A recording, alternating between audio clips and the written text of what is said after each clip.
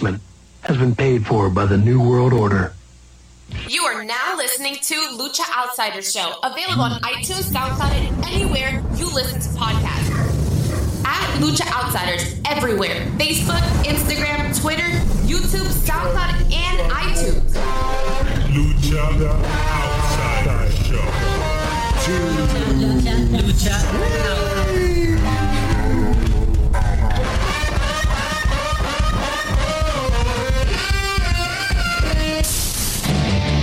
Congratulations.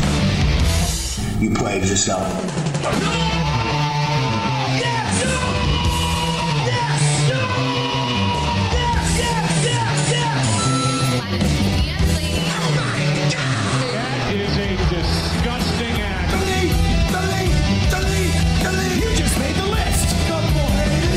Congratulations, you played yourself.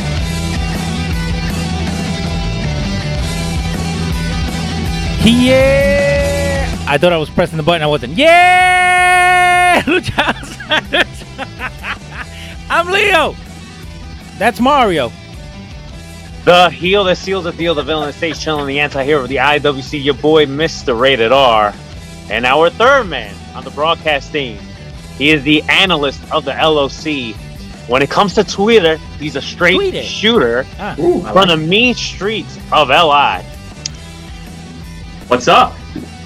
There you I go, love how Ryan. I could be a part of the intro from the beginning. I don't have to wait 5 minutes to make my grand entrance. I can just be a part of the three-man group right off the bat as soon as we go on the air. No wasting time. I'm here. What's good, guys? You see how that was a very easy transition? You know, there was no hiccups. Ryan knows when to come in. He knows he has his little shtick that he says in the beginning, and it was a very easy transition. When we're still doing these rotating third gimmicks, me and Leo would have to procrastinate for a couple more seconds. So what do we do now? They can also hear the show where, Mario?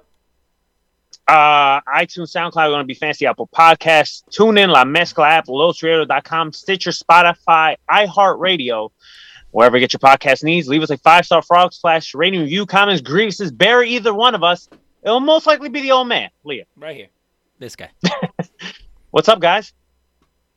Not much, bro. We're ready to talk wrestling. Yeah, baby, The Miz is still champion.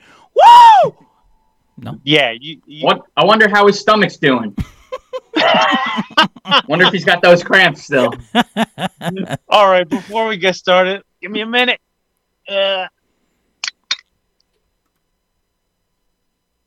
Hashtag is Rebel time. Yeah.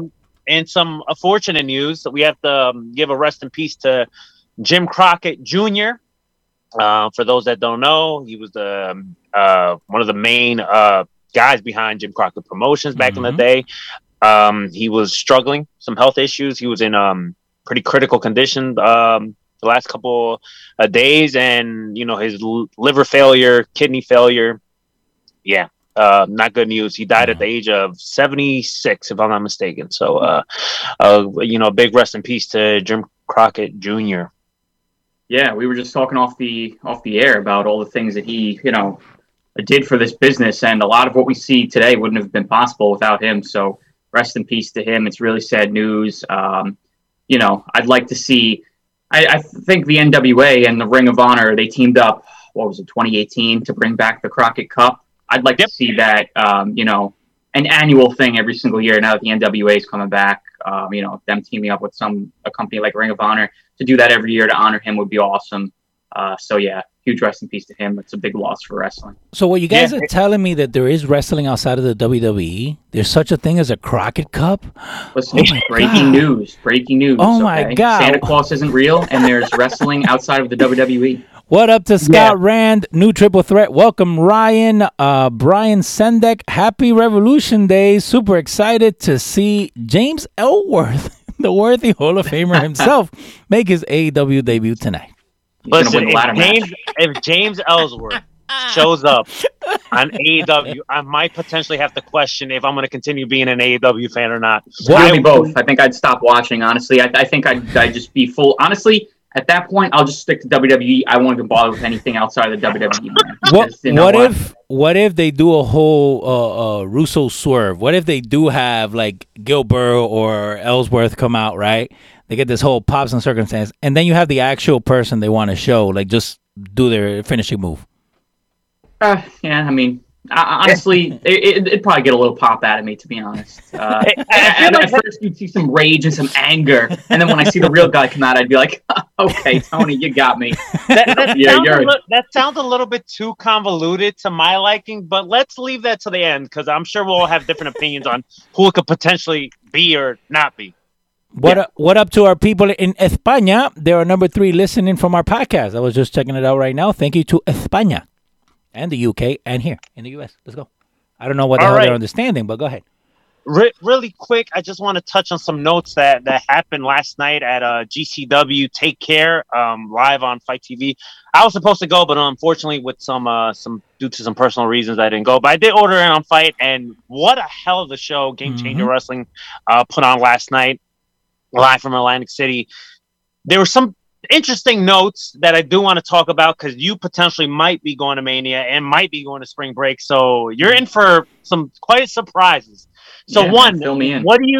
There's a Jordan Oliver had a match last night. He defeated AJ Gray, and then after the match, he cut a promo saying like, you know, he's one of the best out there, and he challenges Lio Rush at Spring Break. What do you think about that? I did see the graphic. Yeah, dude, that match gets me insanely hyped. You know, Jordan Oliver, I'm a huge fan of him. I haven't seen too much of his work, but when I do see him, he always impresses me. I mean, the dude is unreal, and we know how good Lio Rush is. So, man, that's a really great match for Spring Break. It's going to be an absolute banger. Yeah, Jordan Oliver is super young. He's currently, besides him being an indie guy and being a GCW regular, he's currently signed to MLW. He's one hell of a talent, and he's very, very young. I think he's only like 21, 22, if I'm not mistaken. So yeah, I can see somewhere down the line, he's that young, depending on the direction that he wants to take his career, whether he wants to have a cup of coffee in New Japan, or I can see WWE eyeing down this guy at some point, somewhere down the line. Let me just say this too. He's one of those guys that's so young that's literally like opening up a lot of eyes right now. And I'm not saying he's like the only one. You know, I know Alex Zane, Blake Christian, they're all young guys. But I would just like to see a young guy like him do a lot more outside of WWE before he jumps ship right there, okay? Just because, you know, again, whatever he wants to do with his career, if he wants to go there and make the money and it's fulfill the dream because he feels like he may not get another opportunity, which is crazy, let him go, you know, I guess if that makes him happy. But as a fan, I would like to see him do things outside the WWE, accomplish everything he could possibly do, and then the door will always be open there. I mean, if you open up a lot of eyes outside of the WWE, they'll always come calling when the opportunity is right. So I just hope for Jordan Oliver's sake he makes the right decision. As a fan of him, I'd like to see him do more before he jumps ship too quickly. And I agree 110%. The last thing you want is for them just to know one style. You know, the whole thing of doing these different promotions and doing the different shows and getting to know different wrestlers is that you have to adapt your style to theirs. And plus you pick up nuances that you actually bring into your arsenal. So you are a different type of wrestler when you get to the WWE. If you're just doing the WWE style, then that's all you're going to do for the rest of your life. Just saying. And then they let you go, and then you got to learn it when you're 38. So, just saying. So the big main event at GCW last night was Janela versus Ricky Shane Page, title versus Spring Break. Now, it was a lot of hype going into this match. Ricky Shane Page being the GCW champion, Janela putting Spring Break on the line. And as a fan, I was very torn. I'm a big fan of Joey Janela. Also, I'm a big fan of Ricky Shane Page and everything he's doing with 440. Big fan.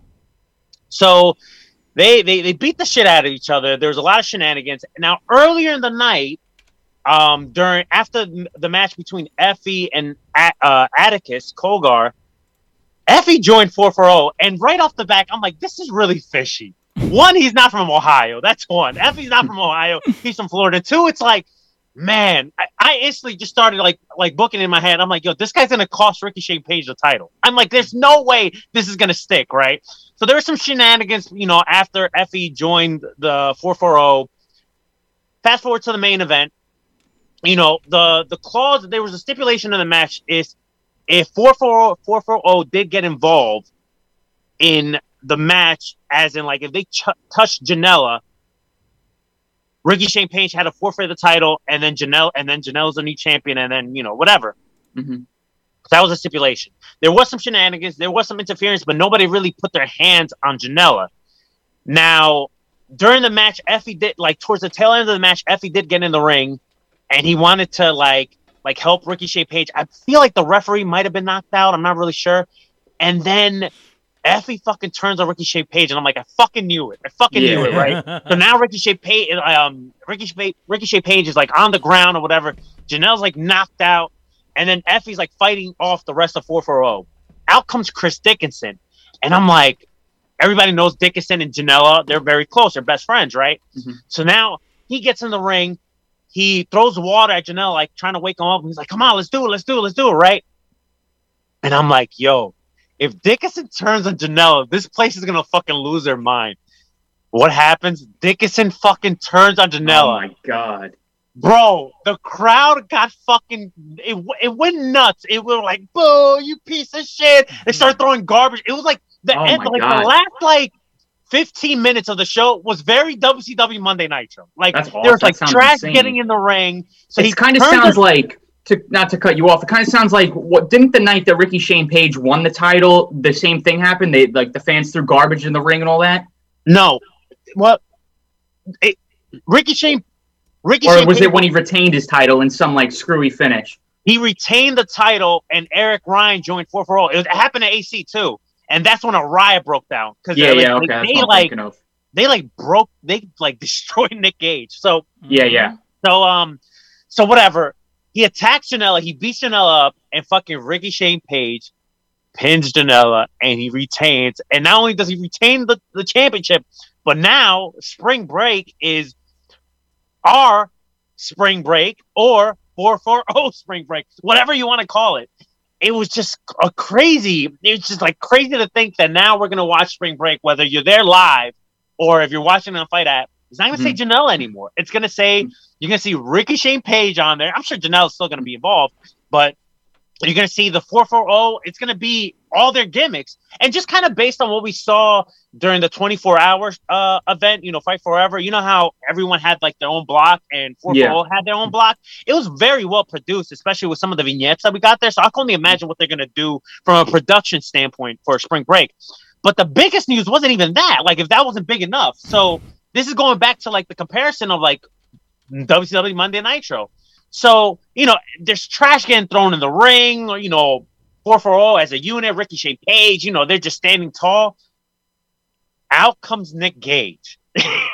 The crowd is losing their mind. There's a fucking mosh, during that little entrance gimmick. And Nick Gage just goes in there, he starts fighting 440, and he just has a face on Ricky Shane Page as a typical heel, chicken shit heel. Ricky Shane Page gets out of the ring, and Nick Gage gets on the mic and says, I'm taking my title back. I'm cashing in my slot at Tampa. So people are already assuming that's going to happen in Spring Break. Yeah. So, listen, if there's any time for Nick Gage to get the title back, it's got to be a Spring Break. Dude, that would be an unbelievable moment. Damn, you're selling me on Spring Break. I think I got to go to this show now. You better go, my friend. You better go. Lord. Yeah, man. So I obviously follow GCW online on Twitter, on Instagram, all those all those things. So I'm up to date with what goes on.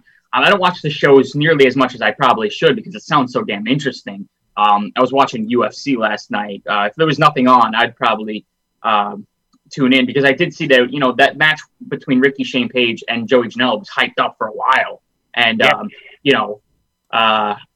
man, that just sounds so crazy with so many twists and turns and so many shenanigans. So many. I feel like I got you in your feels right now. Dude, you got me, man. You got me wanting to tune into GCW more often. And man, I think you literally just sold me on Spring Break with those two matches alone, right there with Jordan Oliver and Leo and Nick Gage and Ricky Shane Page. And God, that would just be a crazy moment if, Nick Gage ends up becoming the champion after, the show is named after 440 and, all the things just happened here. But, man, that sounds really awesome. So, sounds like a great show. The thing about GCW, too, is because a lot of people, when they hear Game Changer Wrestling, they instantly think death matches, right? And don't get me wrong. There were, I think, like two death matches last night.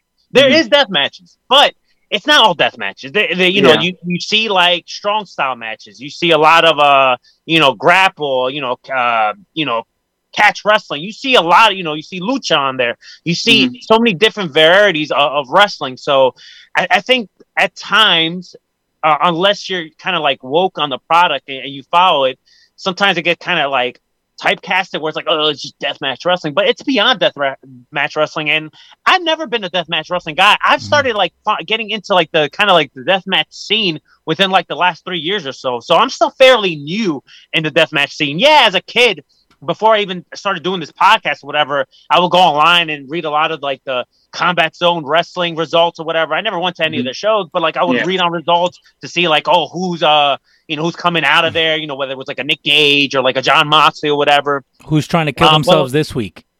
What was that? I said, who's trying to kill themselves this week is what you were looking at. Pretty much, man. Sammy Callahan. Like I would read like results, but like I never really got into deathmatch wrestling like that until like the last 3 years. So Game Changer Wrestling is a great company. That's why I was very proud that the Lucha Outsiders were, they played their part and, we got to, as a collective, we did make a donation and, we were one of the proud sponsors for their 24 Ever event, Fight Forever, which, I as much as I enjoy doing the show, and obviously we do the show to get like more listens or more views, et cetera, but I also want to give back to the talent because they're the ones that, if it wasn't for them, we wouldn't be doing the show. So you're telling me that we wouldn't be fans. So you're telling me that that we're not the talent? Oh my God, we're not doing wrestling? Because some people out there think that, eh?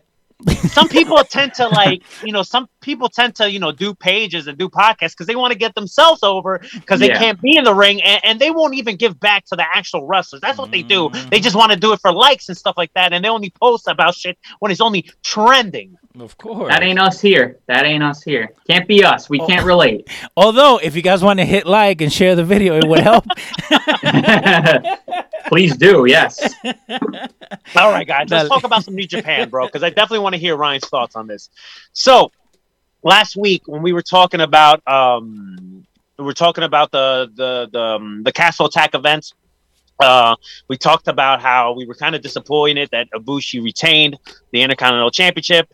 Naito, caught a big L, and just based on some of the matches that occurred this past week, he continues catching L's. But that's another story for another day. So there was this press conference. They made some announcements for the New Japan Cup, and then also Ibushi went on record this unification for the heavyweight and IC championships. Listen, I feel like anytime this guy gets on the mic, now granted, I know he's speaking Japanese, not in English, but then obviously you get like the subtitles or whatever. I feel like every time he gets on the mic, I feel like it's just like a walking contradiction. He's a talking contradiction because he says like, oh, I'm unifying the titles, but the history of the Intercontinental Championship and the history of the Heavyweight Championship is not going anywhere. But when they give him the new World Heavyweight Championship, he's going to be recognized as the first World Heavyweight Championship. So it's like, what the hell is it? And then, let's be honest here. Anybody that follows New Japan, like we all do, right?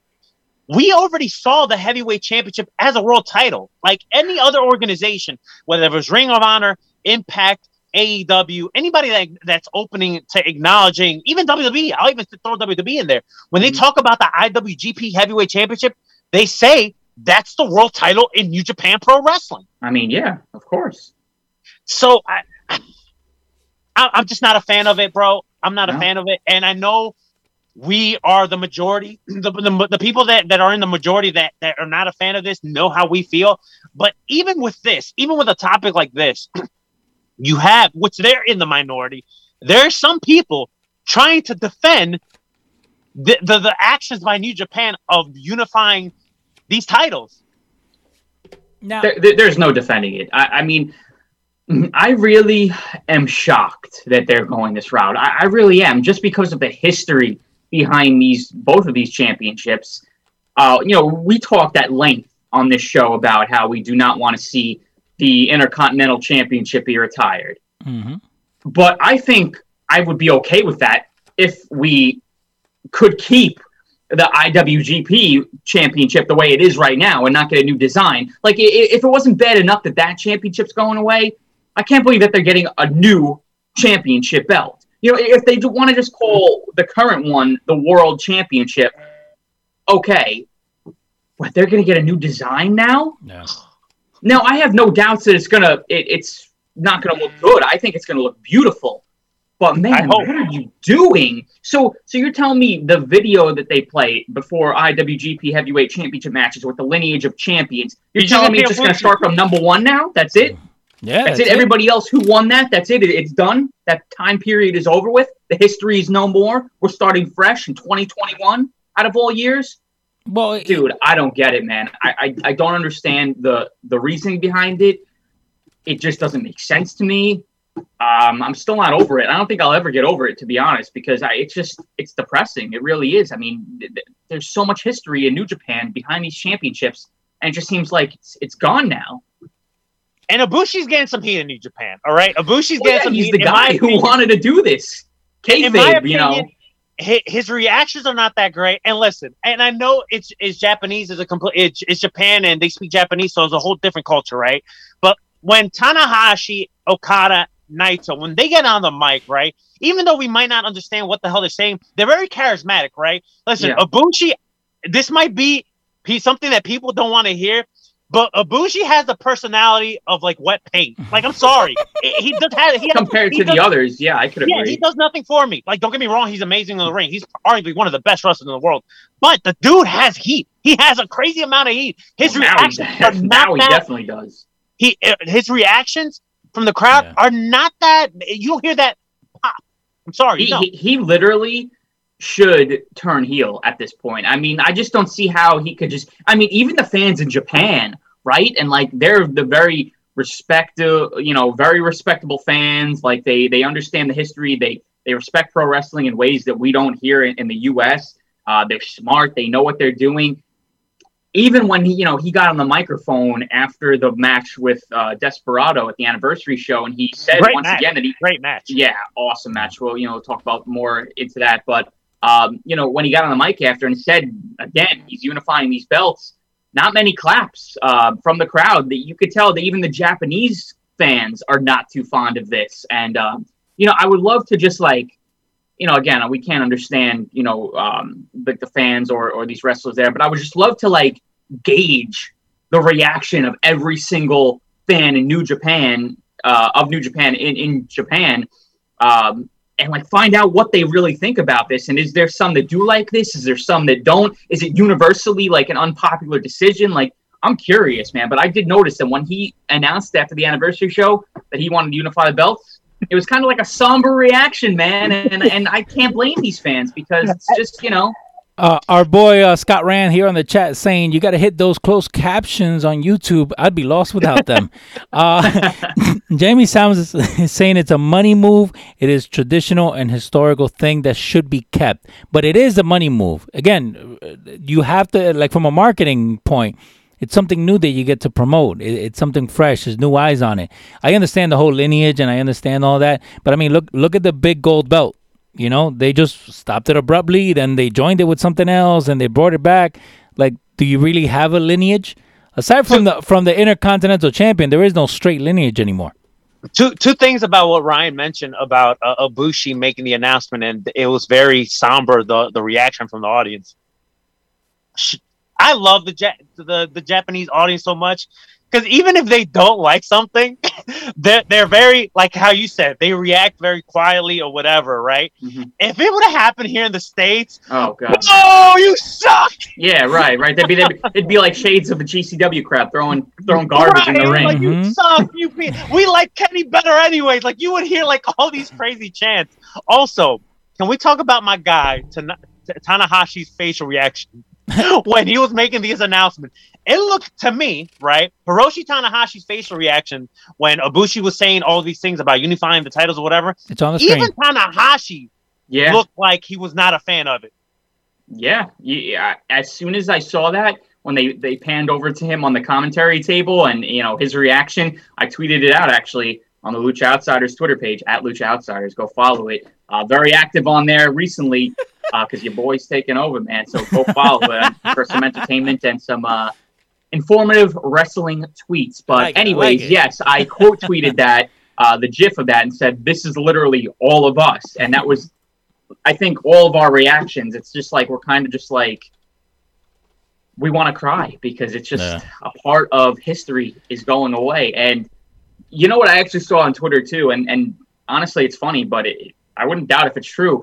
I just feel like they ran out of room on the championship, with the nameplates and stuff of all the champions. I just feel like they ran out of room, so they said, you know what, this is our way out of this. We're just going to retire these 2 championships. We're going to bring a new one. Maybe we'll make the nameplates smaller, so we don't got to retire this one in the next 10 years.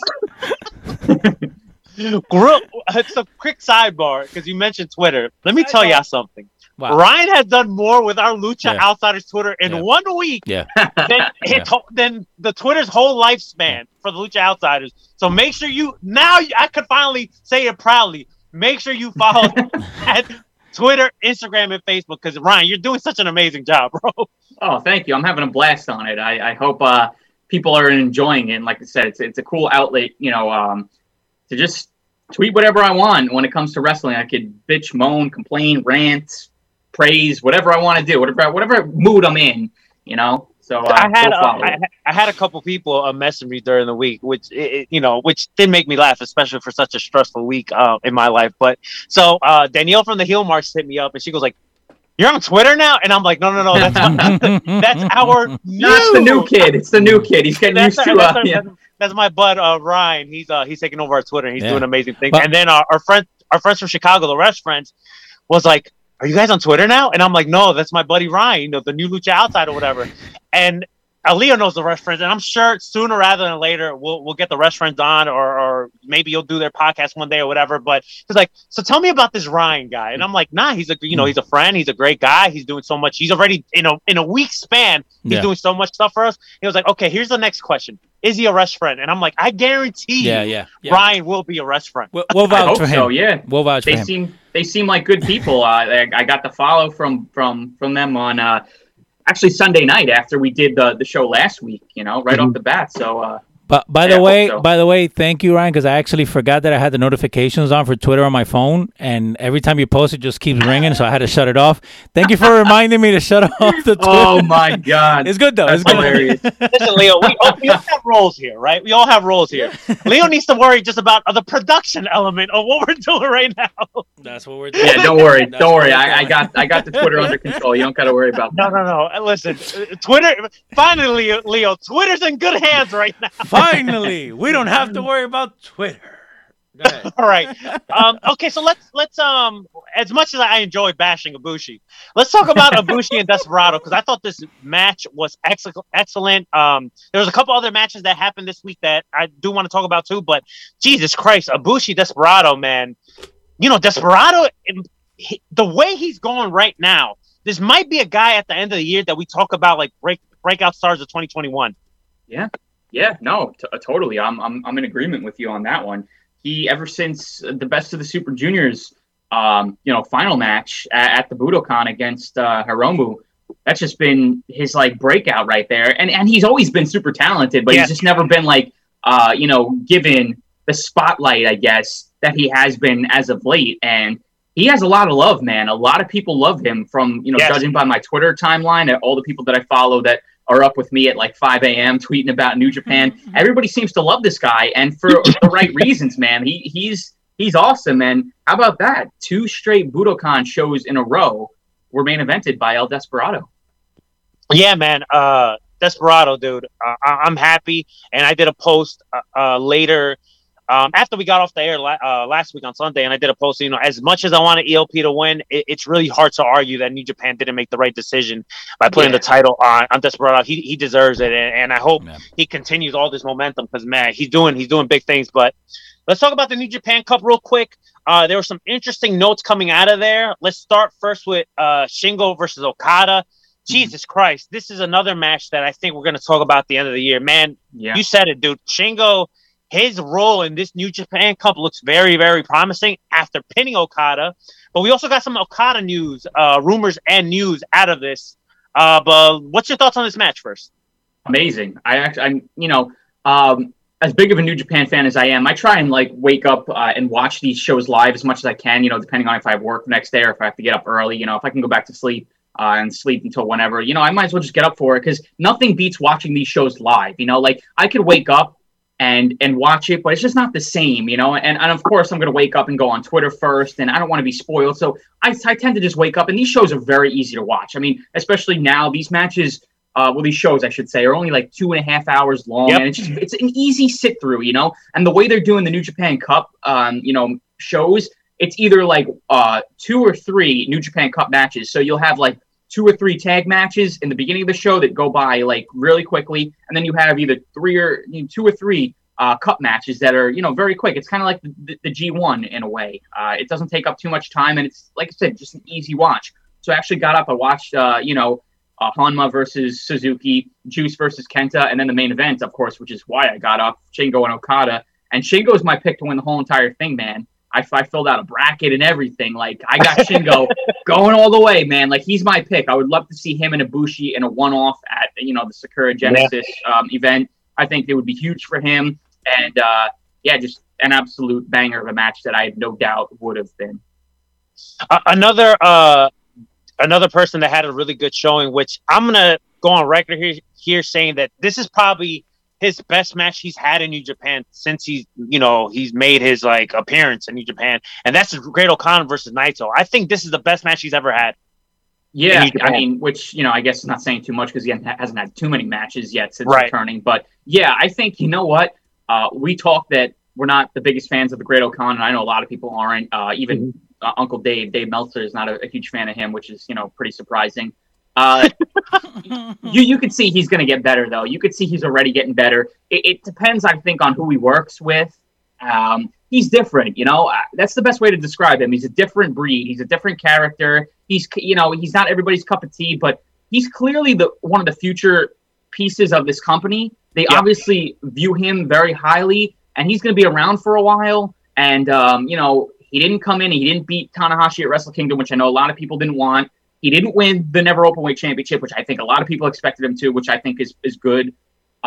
He was due for a big win here. They usually, if you've been following New Japan, you kind of know in these tournaments, they always have big upsets in the first round. Yeah. So I wasn't shocked that he beat Naito here. And I agree with you. I think this was one of the better matches that we've seen, and he's just only going to get better from here. And I hope he does, and I hope he opens up a lot of people's eyes because I think he could be something special. But right now, not clicking too much.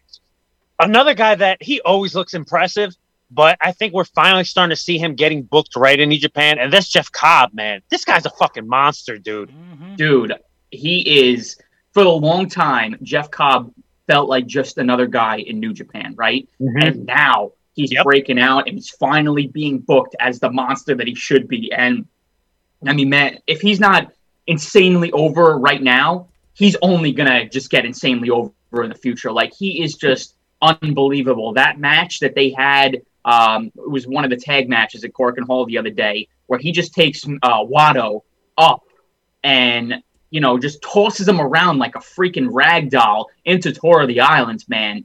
Just incredible. It's like he grabbed him and he legit, like, it's like Waddle was like in a roller coaster, like above Jeff Cobb, like all these twists and turns that he was doing to him.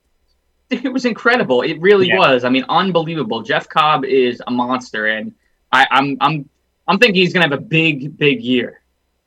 Yeah, I agree. I wanna talk about some of the Okada news that came out this week, but before that, you did mention Suzuki versus Hanma. Mm-hmm. I've never ever been a fan of Hanma. Anytime he's on my television, I want to throw something at my TV. I cannot stand him. I hate the way he looks. I hate the way he stands. I hate the way he sells. I hate everything about this guy. Go off. Damn, tell me how you really feel. Can I tell you how much I enjoyed Suzuki being the shit out of him? Dude, man, how about those chops where they just They're just going at each other like, oh my Lord, man. That's one of my favorite parts of the Suzuki matches. Doesn't matter if he's in there with Nagata or if he's in there with Hanma or whoever the hell he's in there with. Man, those shots are absolutely brutal. I mean, what a madman, let me tell you. Yeah, I can't stand Hanma at all, so I'm happy Suzuki beat the shit out of him. But when it comes to Okada, it's very, very interesting, which with the news that came out this week makes perfect sense on how Okada's been booked the last year. And him getting even eliminated in the New Japan Cup. Yeah. So it came out the news this week that he has I don't know if it's like herniated disc or slipped disc that he has on his back, and that's the reason. That's the reason why he's been wrestling a lot of multi-man matches and just wrestling tag matches, and he hasn't really been performing like the Okada that we've seen in all these recent years. But like every now and then we'll see him have a performance. Like obviously he had this week in the New Japan Cup against Shingo. Obviously that was an incredible match. So he's good for matches like that every now and then, but he can't have those type of matches frequently like he used to before. Yeah, I mean, I don't want to say New Japan wore him out, but the amount of high level matches that he's been in for years, and you go back to for 2017, 2018, 2019. You can even go back further than that. Dude. I mean, yeah, really. Against all those matches against AJ Styles in 2015, Tanahashi. Yeah, right. I mean, he has literally given it all, and really with no significant injuries. I mean, if he was dealing with some nagging stuff, I mean, he clearly didn't take that much time off or anything. So it's just been incredible the amount of at the level that he's been going for as long as he has been going for. So I'm not surprised to see that he's dealing with some injuries. And you know what? I think this is best for him to just go away for a while. I think they have people like, Ibushi, put aside your thoughts about, how he is right now with unifying the belts. But yeah, him, you have a lot of this fresh, new and up and coming talent. I just feel like they'd be okay right now without Okada. They don't need him there. Let him take some time off.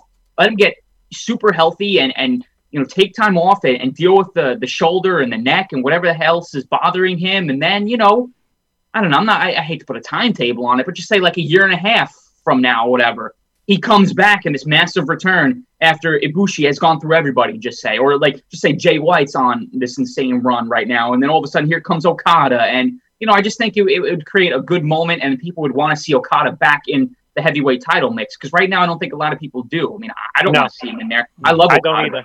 I'm kind of like over it, like he shouldn't be in there right now. And this is the best way. And, I watched a little bit of the show this morning. Well, I guess last night, this morning, whatever you want to call it. And he's in another tag match and, he's getting,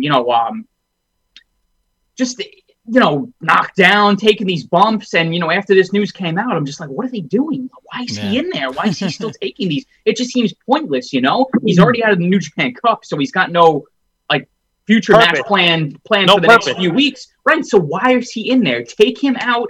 Let him get some time off right now. Let him go away for a while. And then, maybe at that time, there'll be, fans back in arenas here in the U.S., maybe come over to AEW, Impact.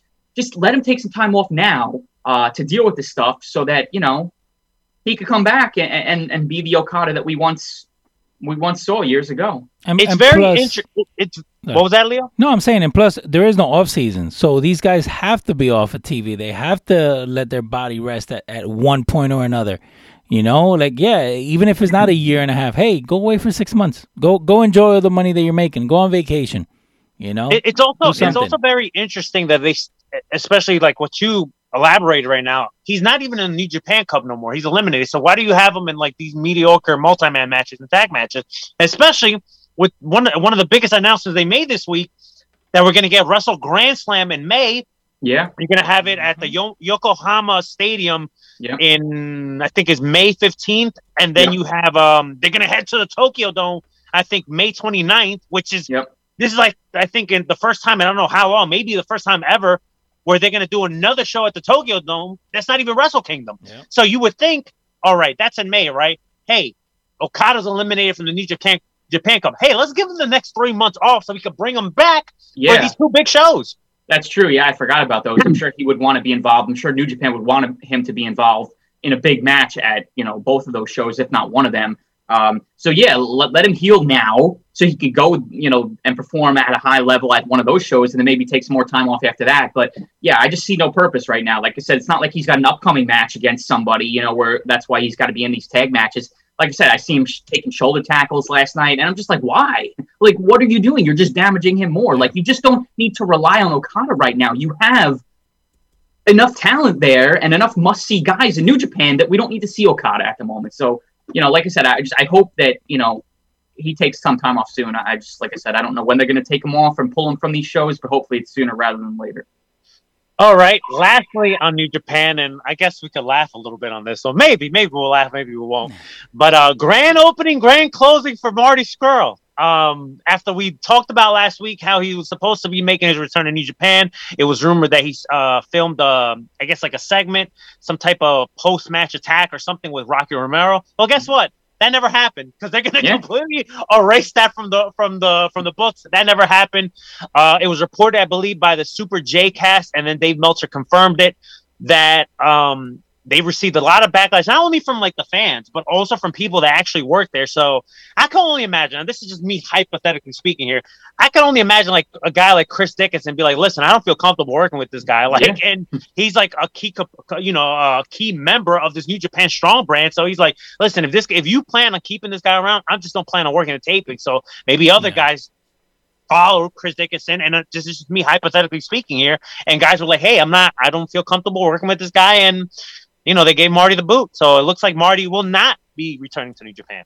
Yeah, I think that had to be the deciding factor right there, because I think New Japan had no problems bringing him into the mix. And, we talked about it a couple of months ago, I think, when I was on the show. We said, the two places that we could see Marty Scurll going to would be New Japan or the WWE.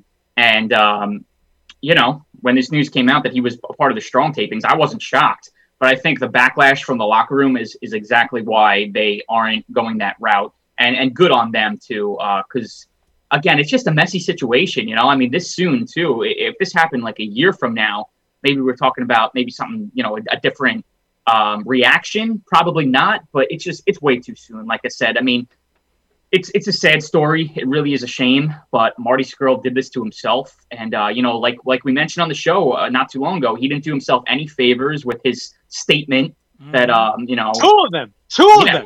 Yeah, he just dug himself a deeper grave. And, like I said, I really have no sympathy for the guy. I really don't. So we'll see what happens with him. I don't know. Like I said, it's one of the saddest stories in wrestling. Just because he was so damn entertaining on BTE and a part of the Elite years ago. And it's just like, I'm laughing right now. I'm not laughing. I want people to understand that I'm not laughing like the horrendous shit that Marty has done in his past. That's not what I'm laughing.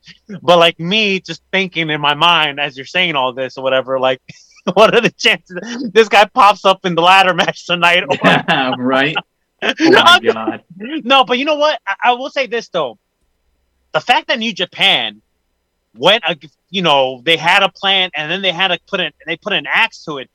That says a lot that New Japan is doing this. So yeah, I think the only place somewhere down the line that would take them will probably be WWE, because obviously they don't give a fuck. I mean, clearly not, but they're going to get a lot of backlash from it too. And I know they tend to not give a shit, but I mean, it's going to be tough bringing a guy like him in. Whatever company ends up doing it, it's going to be tough, man. I don't know. I don't know what the right way to go about this is. I really don't. Maybe he should change his gimmick completely. Maybe even change his name. Maybe do some facial reconstruction on his face and just be a different guy. No. It's still him. You still search him up. It'll still come up. Still him. Even if he calls himself Sardi Smurl or something, it's still the same guy. Snarty Merle. All right. That was a good one. Okay, let's talk about some WWE stuff. Man, after 3 hours of shenanigans on Monday, we finally at least ended on a positive note, and that's Bobby Lashley finally becoming the WWE World Heavyweight Champion. We had to go through 3 hours of shenanigans, but at least he's now champion, and it seems like everyone's happy about it. Everyone's happy about Bobby Lashley finally getting this ultimate prize. Ryan, what's your thoughts on Bobby being champion and, not so much how we got there? No, it's freaking awesome, man. I am not the biggest fan of Bobby Lashley, but I am definitely a fan. This guy is just awesome. His run in Impact Wrestling before he came back to the WWE was awesome. I mean, he was that dominant champion, kind of like what we want to see from a guy like Brock Lesnar. The only difference is Bobby Lashley wrestled a hell of a lot more and appeared a hell of a lot more than Brock Lesnar, whenever he's champion. But he was just like I said, didn't do much talking. All of his talking was done in the ring, just a dominant world champion. And ever since he returned to the WWE in 2018, WrestleMania 34 weekend, he just hasn't been booked the way we saw. He was just a big joke. He was a geek, in storylines with Lana and Rusev and, with Sami Zayn and his sisters and, all that garbage. You remember him when Leo Rush was paired up with him and Bobby Lashley was doing this posing weird. Yeah, right. Remember that? Yeah, Wasn't he shaking his ass at one point? Yep.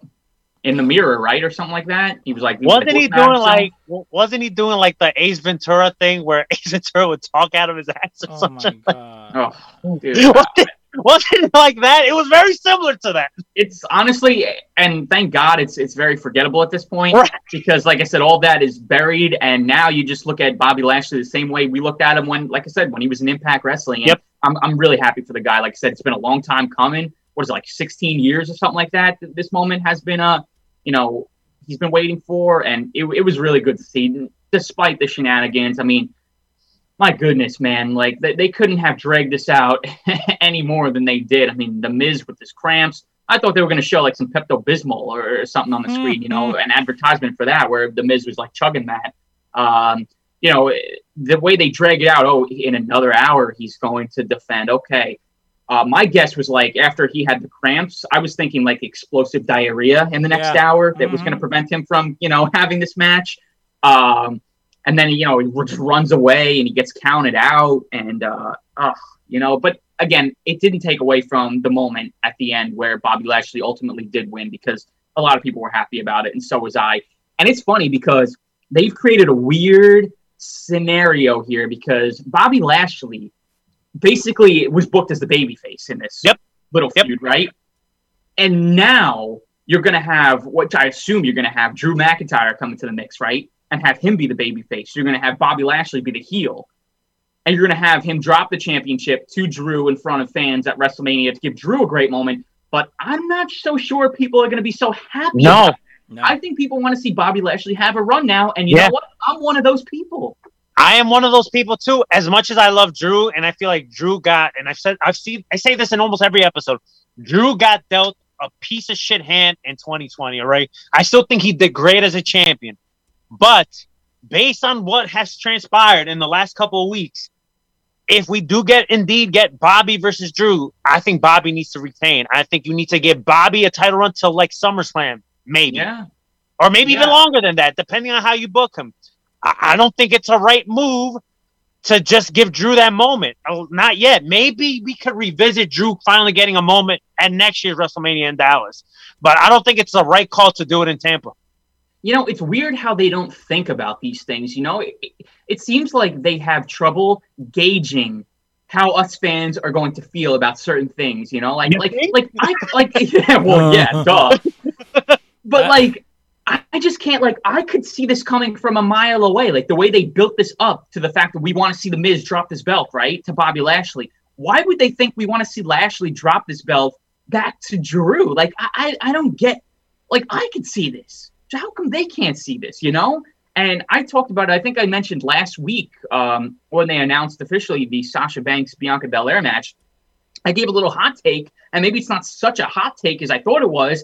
I said Roman and Sasha should not drop the championships at WrestleMania. And I'm going to put Bobby Lashley in this category right now, too. None of the champions in these rumored WrestleMania matches and these top matches should be dropping the championships at WrestleMania. And I think, obviously, that's not going to happen. I think at least one of these champions will drop the belts because, we normally kind of see a title change at WrestleMania.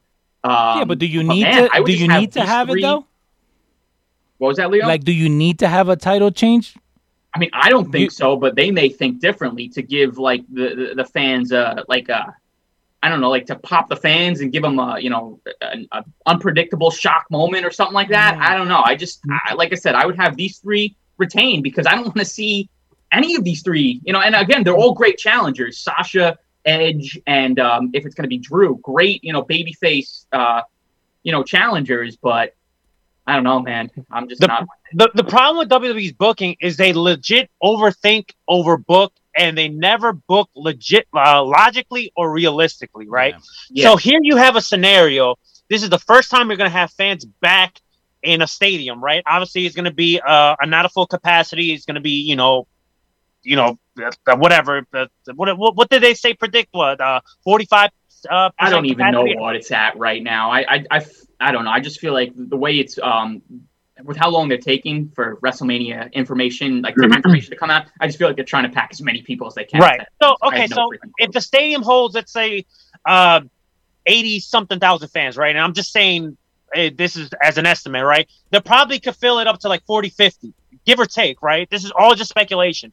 But you still are in a scenario right now where this is the first time you're going to bring fans into a stadium. So they're going to pop over anything. So instead of overbooking and overthinking everything, hey, let's keep the title on Lashley. Hey, let's keep the title on Sasha. Hey, let's keep the title on Roman. And then let's revisit these, not maybe these stories, but maybe either do title switches or having dropped the titles in like another event, like at least a SummerSlam, or like with Roman, hey, keep the title on him to like WrestleMania Dallas if you can.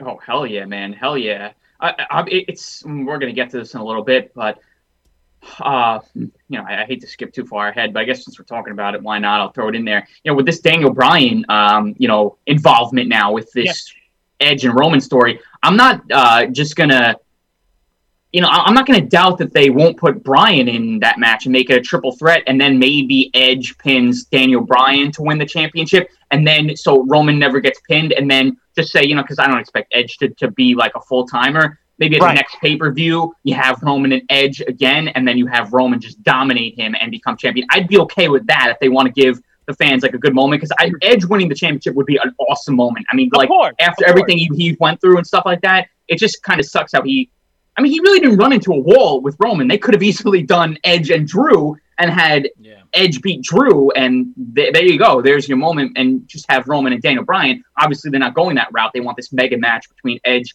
and Roman. But I think it's not a bad idea to put Bryan in there for him to take the pin, have Edge win, have a great moment. Doesn't hurt Roman's momentum because he never got pinned. And then the next pay-per-view, or even, you could even do it the night after Raw, Raw after Mania, just have no, you can't because he's there on SmackDown. The SmackDown after Mania, you just have Roman dominate the shit out of Edge and like put him on the shelf again. We don't see him until just say like SummerSlam or something like that.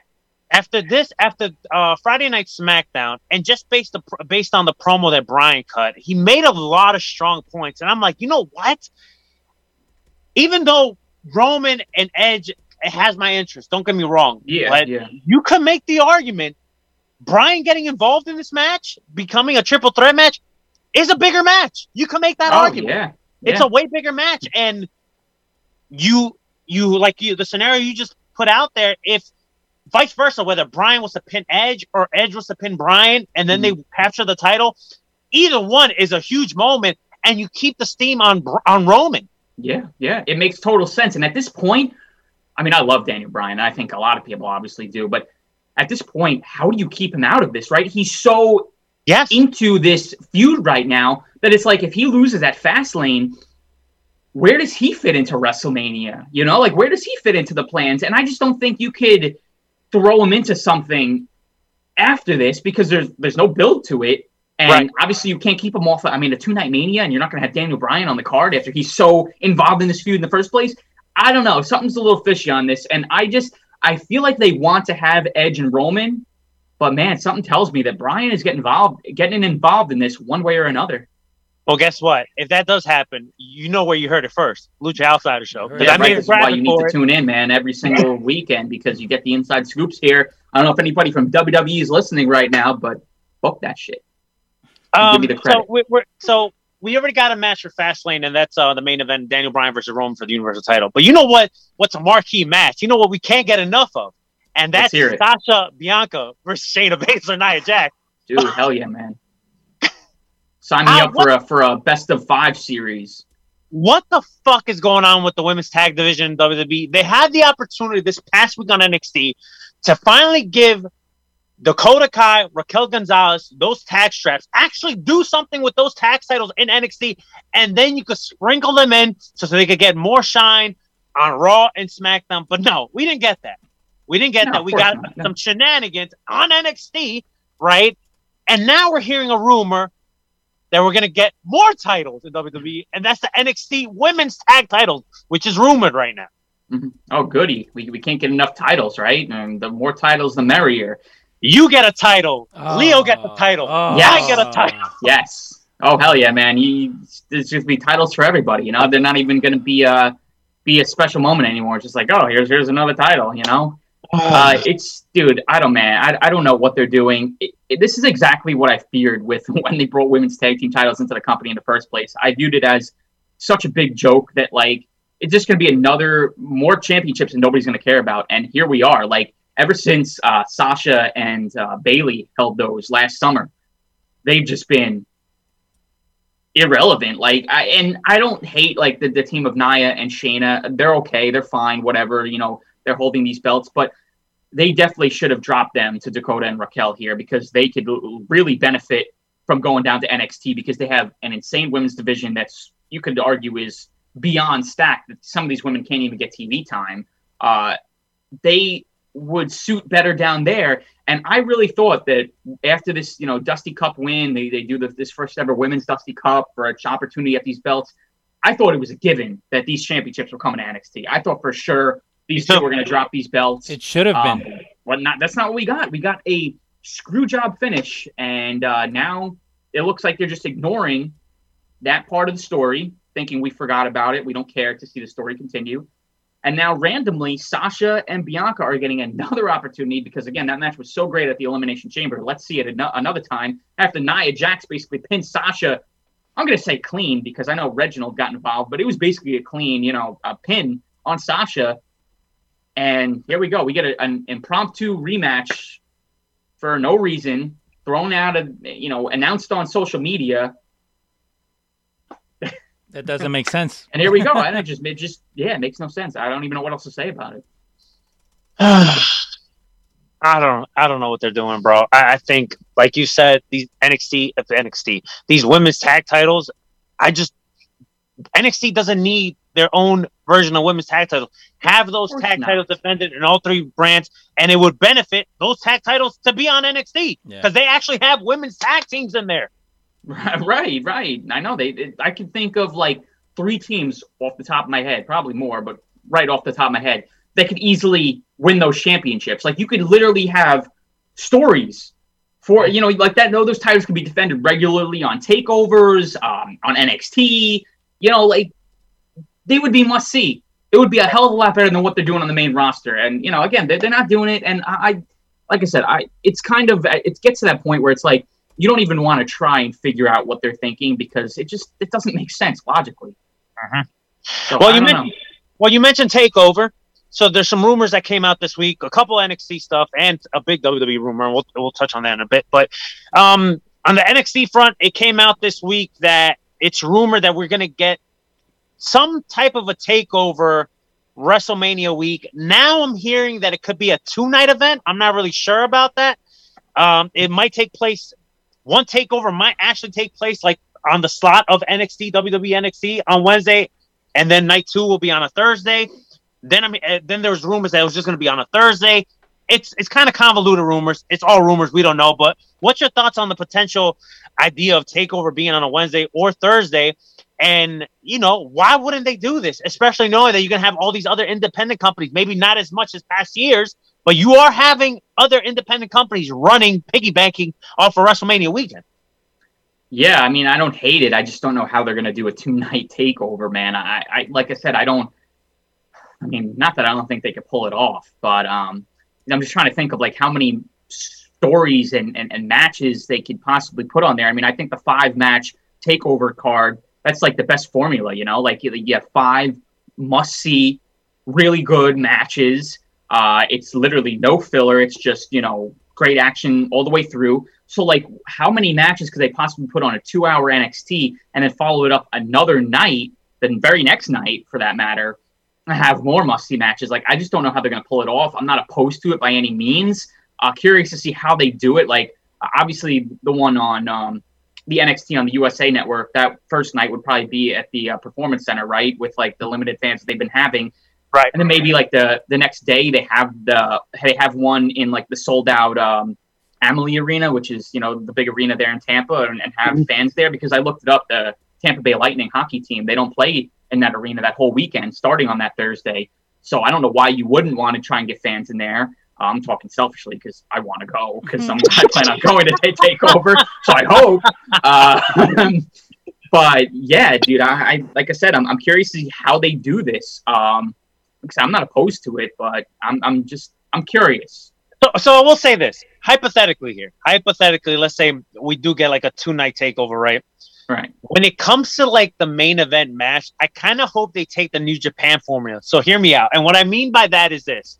Obviously, we're seeing this feud with Undisputed Era exploding, right? And Adam Cole, you know, just kicking everyone in the face, right? And now we're getting this Finn Balor Adam Cole match next week, right? If this match ends with a shenanigan or of some sort, what I hope is we get either some sort of a rematch on night one, and then the winner of that match has to defend it, which I'm hoping it would be Adam Cole, defend that NXT Championship the following night against Kyle O'Reilly. Yeah, I have a feeling they're going to do something about that too, because they're kind of like hot-shotting this Adam Cole Finn Balor championship match for next week, right? Right. And same with the women's match. They're kind of just hot-shotting these, and it kind of seems like, well, why wouldn't they just wait for TakeOver? Like, it's not that far away, but it's probably to set up what's going to happen there. And I fully expect Kyle O'Reilly to make his comeback, next week. And it's this week, right? That those championship matches, this week. So this one's I fully expect Kyle O'Reilly to come back and get involved. And I expect. I think what you said is spot on, because I just don't see. I know a lot of people are talking about, Karrion Kross is gonna face Finn Balor. I'm not so sure Karrion Kross is getting back into the NXT title mix anytime soon. I mean, I just feel like we would have seen teases of that. I think it's solely based around Kyle O'Reilly, Adam Cole, and Finn Balor at this point. So I think you're spot on. Whether we see like a number one contenders match in night one between just say Kyle and Adam Cole for the winner to face Finn the next night, or we see just say Adam Cole and Finn, right, on night one, and then the winner challenges Kyle O'Reilly the next night. Either or, I think that's the best plan if you're going to do a 2-night thing. Or if not, the next thing I would do would be to have the North American Championship main event one of the nights, and then you have the NXT Championship main event the second night. I just don't see an intriguing main event for the North American Championship that you could put in there. So I think it's going to be, vice versa, what we were talking about with I really hope they use the New Japan formula. And if you're going to end like the TakeOver weekend, I think you have to end it with Kyle and Adam Cole, because I've seen them wrestle so many fucking times. You have to end with those two, like, because they're going to destroy each other. Yeah, I was. I'm sure you were at this show too. I was at the Ring of Honor Final Battle 20. I want to say it was 2016. Kyle O'Reilly, Adam Cole main event. That was the Ring of Honor World Championship. Yeah, O'Reilly won the title. You got to be a damn fool if you didn't think Triple H was going to try and run back Adam Cole and Kyle O'Reilly feud at some point. I mean, that's a money right there. Like, he was obviously going to take advantage of this to get these two feuding in NXT. So I'm not shocked that we're getting it. And I think it's got to be for the title. I really do. I agree with you. I think in the second night, or whatever they choose to do, the NXT title has to be on the line between Adam Cole and Kyle O'Reilly, because that just ups the stakes so much. So I got a funny story about Adam Cole and Kyle O'Reilly. So that year, you said that was the main event for Final Battle. But earlier that year, Mania weekend, I went to Dallas. And at Super Card of Honor, they had night one and night two, and I went to both of them. And one of the main events was Adam Cole versus Kyle O'Reilly, like in a street fight. There was no rules, no nothing, right? Mm-hmm. Me and my buddy Yuri, we were in the front row. So during one part of the match, Adam Cole was like right in front of us, like by the railing or whatever, right? And Kyle O'Reilly, when he does like that running kick, like just in full speed, and so Adam Cole missed, and Kyle hit my buddy kicked my buddy No. Yuri. So my buddy Yuri's like, yeah, I just got kicked. Like, it was so funny. But like I've seen these two like beat the shit out of each other like so many times. It's like like I said, if you do like a 2-night takeover, right? Mhm. You have to end it. You have to end the weekend with that match. Like there's no other match. You have to end it. Or you know what? You mentioned like, hey, maybe they do the North American champion. You could also have the women's main event night 1. Yeah, true. Honestly, I don't even know why we didn't even think of that. Yeah, Mhm. that's another scenario. You could even do like just say, I mean, like I said, whatever scenario, whatever they do, if they do like Adam versus Finn, and then it ends up being Adam and O'Reilly, or they do Adam and Kyle, and the winner gets Finn. You could do that in the same night, kind of like what they did with Daniel Bryan WrestleMania 30, right? In the opening match, he faces Triple H. He wins. He gets put into the main event later that night. You can do the same exact thing on night 2 of TakeOver. You can do, the opener could be Adam and Kyle, and the winner gets Finn for the main event. You could do that. Because, I forgot about the women's match. And if it is, still a storyline program with Io and Tony, which I'm sure it will be because I don't see anybody else getting in the mix, that easily can main event one of the nights. And again, selfishly, I would love it to be one of the nights that, would be in front of a live sold out hot crowd in Tampa, not at the Performance Center with, Izzy Mania and her family in the crowd. It's just, we don't need to, they don't deserve that shit. They get this every single week. So how about just give it to us fans who have been hungry for events for over a year? All right. Lastly, on WWE, I want to get your thoughts on this, Ryan, because the last time we spoke about the Thunderdome and them changing locations, you went on a full rant. So I'm curious to get your thoughts on this one. WWE, it's rumored that they're going to be moving all their Thunderdome stuff to the Yingling, which I don't even know that's what the center of their stadium was called, was Yingling. Yeah. This shows different levels of like how Florida has no standards. But that's just my opinion. It's the Yingling Center in South Florida campus, the University of South Florida. By the way, it's rumored they're going to move all their Thunderdome stuff to this arena. Now, last time, which was before you was officially on the show, when you were just a rotating third, you went on a full rant about the Tropicana Field, but you were still kind of also hopeful, saying like, hey, maybe it being at the Tropicana Field, we might get like a different field of it. But to be honest with you, if they would have never made like a formal like press release or an announcement saying like they were switching venues, if you look at Tropicana's Field Thunderdome, and when they were at the Amway Center, it looks exactly the same. There's no fucking changes. Honestly, there's more room at Tropicana Field where they have like, backstage like rings and stuff like that, which that helps and benefits the talent. But besides that, visually, it still looks the fucking same. Yeah. And it's going to look the same here too. I don't see them changing it up in any way. Like, you're not even going to know they switched venues. Like, it's going to look the same. I have a feeling. But let me tell you, they should have just kept their mouth shut. This place looks a hell of a lot nicer than Tropicana Field, okay? Have you seen this place? Just from the outside, okay? This is what, this is like a small, like, university South Florida, arena? University campus of South Florida. Yep. Never heard of it in my life, but I looked it up. The outside looks gorgeous. The inside looks great.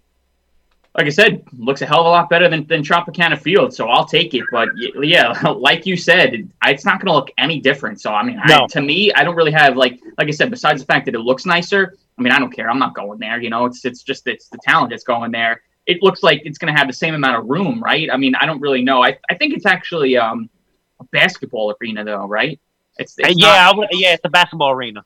So it might be a little bit smaller, but it might end up being the same exact amount of room that they had at the Amway Center. But either way, it's good that they found another venue. I guess they don't plan on traveling or having fans. I guess WrestleMania is going to be it for, I guess for now, until, who knows, maybe SummerSlam, they'll cook something up, depending on where we're at that point. I know a lot of the vaccines are getting out to people. So there's no way of telling what's going to happen as far as all this, COVID stuff and not having fans and all that. But it seems like we're going to get more of the Thunderdome, and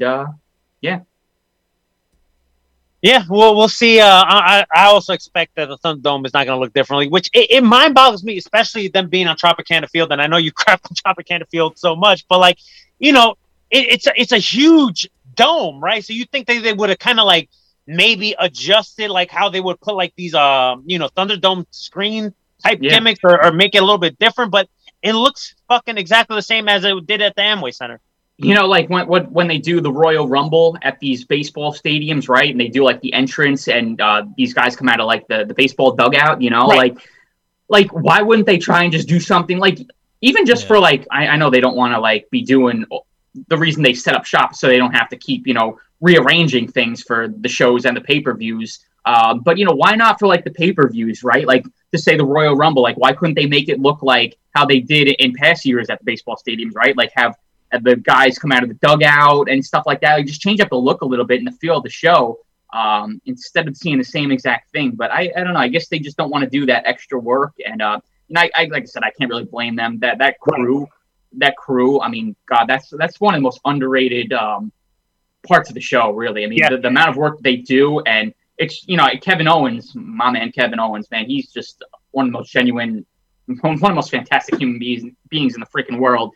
Posted a video on Twitter not too long ago, just like thanking all the production and backstage behind the scenes workers, because without them, none of this would be possible. And they must work tirelessly every single week. And they don't get, like what Leo was just saying before, there's no off season. They're every single week they're doing this. And, of course they're used to this by now, but man, like I don't blame them if they don't want to do the extra work if they don't need to. So, it just kind of sucks for us fans to see the show at the same exact, setting every single week. Yeah. All right, one more thing, and then we'll get into AEW, which is pretty much like the main event, especially because we have a big pay-per-view tonight. But, we kind of laughed last week a little bit when we were talking about the NWA. We were like, who's in the roster or whatever. But they made some announcements this week, and it looks promising. Like, I'm intrigued by it. So, March 21st, they announced that they will be back on pay-per-view live on Fight TV. Back for the Attack is the pay-per-view's name. NWA World Champion Nick Aldis will be defending the world title. His opponent is yet to be determined. Thunder Rosa is going to be there. I'm assuming Serena Deeb will be there, which she's the NWA Women's Champion, even though she's a contracted AEW talent. Aaron Stevens, the Pope, D'Angelo Dinero, or Eli, or Elijah Burke, whatever name you want to call him. And there will be new talent. Now, whether these new talent will be under contract or on a per appearance, we don't know. And then after the pay-per-view, that week, they will be resuming tapings of NWA Power at the GBS Studios in Atlanta. So NWA back. It sounds interesting. I'm intrigued. I used to watch NWA Power on a regular basis. It was one of my favorite shows when they were building up momentum. So I'm excited to see what they do. Yeah, I mean, like I said, the more wrestling, the better. The more opportunities for talent to go places to work, the better. Again, there's just so much wrestling to consume on a weekly basis. I didn't really watch the NWA Power, but I heard great things. Just, like I said, it's just too much to consume, and I don't really have like all that much time. I try and dive into as much as I can, and I try and stay on top of it. But yeah, I mean, I hope the best for them, and I'm shocked that they're coming back to pay-per-view. Pay-per-view must be like $10 because I don't know who the hell's paying any more for the NWA with Aaron Stevens and whoever else is the Pope on the card. But, maybe they could get some Ring of Honor talent on there. I mean, those two companies are perfect to work with each other. They really are. Right. So, hey, I hope the best for them. I really do. And, let's just hope Thunder Rosa's contract runs out soon enough so she can head over to AEW. That's all I care about. That's all we're hoping for. All right, let's talk about AEW. Before we talk, give our Revolution predictions, let's talk about a couple things that happened at AEW this week. Now, first of all, I agree with everything you said last week, that last week's episode of Dynamite should have been the go-home show for Revolution this week. Don't get me wrong. This week's Dynamite was good, but to me, it was not a great show. It was a good show. It was an enjoyable show. But last week's show was the perfect go-home show for Revolution. Yeah. I mean, we talked about it last week, how they built up those stories, and they did it. They did a good job this past week of building up the pay-per-view, but not as good as they did in the previous week. Yeah. So let's talk about Shaq and Jade versus Cody Rhodes and Red Velvet. I think this match overexceeded anyone's expectations. Not that I was like shitting on it, but let's be honest here. We really had no interest in it. But you know what? While Shaq did look like he was having fun in the ring, he was taking everything seriously. Yeah. And he even did a tribute to fucking Brody Lee during the match. Right? So Yeah. I enjoyed this match. This match was really fun. And from a wrestling technical standpoint, maybe it wasn't all that great, but from an entertainment standpoint, I thought this match was great. I put up a poll on the Twitter account at Lucha Outsiders, like at 7:30 on Wednesday night, and I said, at the top of the hour, AEW Dynamite starts, and we're getting the Cody Red Velvet, Jade and Shaq match, and I said this match is either going to be great or a complete shit show. I want to know your thoughts, because I was curious to see how many people were going into this with an open mind, or just going into this being like, wow, this is going to just be a complete mess. And a lot of people said it was going to be great, and a lot of people ended up being right. I had no expectations, and why should I? Why should anybody have any high expectations for this? Okay, you have a guy like Shaq coming in who has no wrestling experience, and how much could he realistically do? Right? I mean, he's a big guy. He's like equivalent to the Big Show. How much can he actually move in the ring? What can he do? But it really did its job, man. Like, everybody in that match showed up and showed out, including Shaq. He did what he was there to do. It worked. It was fun. It was entertaining. Was it the best technical wrestling match? No, but obviously nobody expected it to be. Right. I thought Red Velvet was outstanding. I thought Jade Cargill was freaking outstanding. Okay. You look at Jade, she looks like an incredibly gifted athlete, right? I mean, her body, she just looks incredibly athletic. But I've never seen her in the ring before. We never even saw, in the videos leading up to this match, we saw her shooting hoops with Shaq, right? To train, right? We didn't even see her in the ring. So I'm like, okay, is she actually going to be as good as she looks like she could be?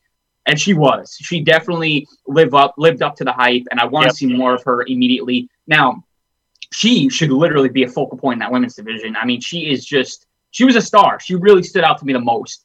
And like I said, Cody and Shaq did what they were there to do. And credit to Shaq for, like you said, taking it serious, taking that insane table bump. I mean, he didn't have to do that. I thought Cody was going through those tables to get Shaq on like ESPN highlights to show that he was, he powerbombed somebody through the tables, but instead he took the brunt of it. And like I said, he took it like a champ. He didn't have to. And the Brody Lee tribute with the powerbomb, I thought was outstanding. The fact that he knew of that was awesome. Man, dude, I was entertained. We're talking about sports entertainment being like a thing of, a main part of WWE. But it worked in this case. I was very sports entertained.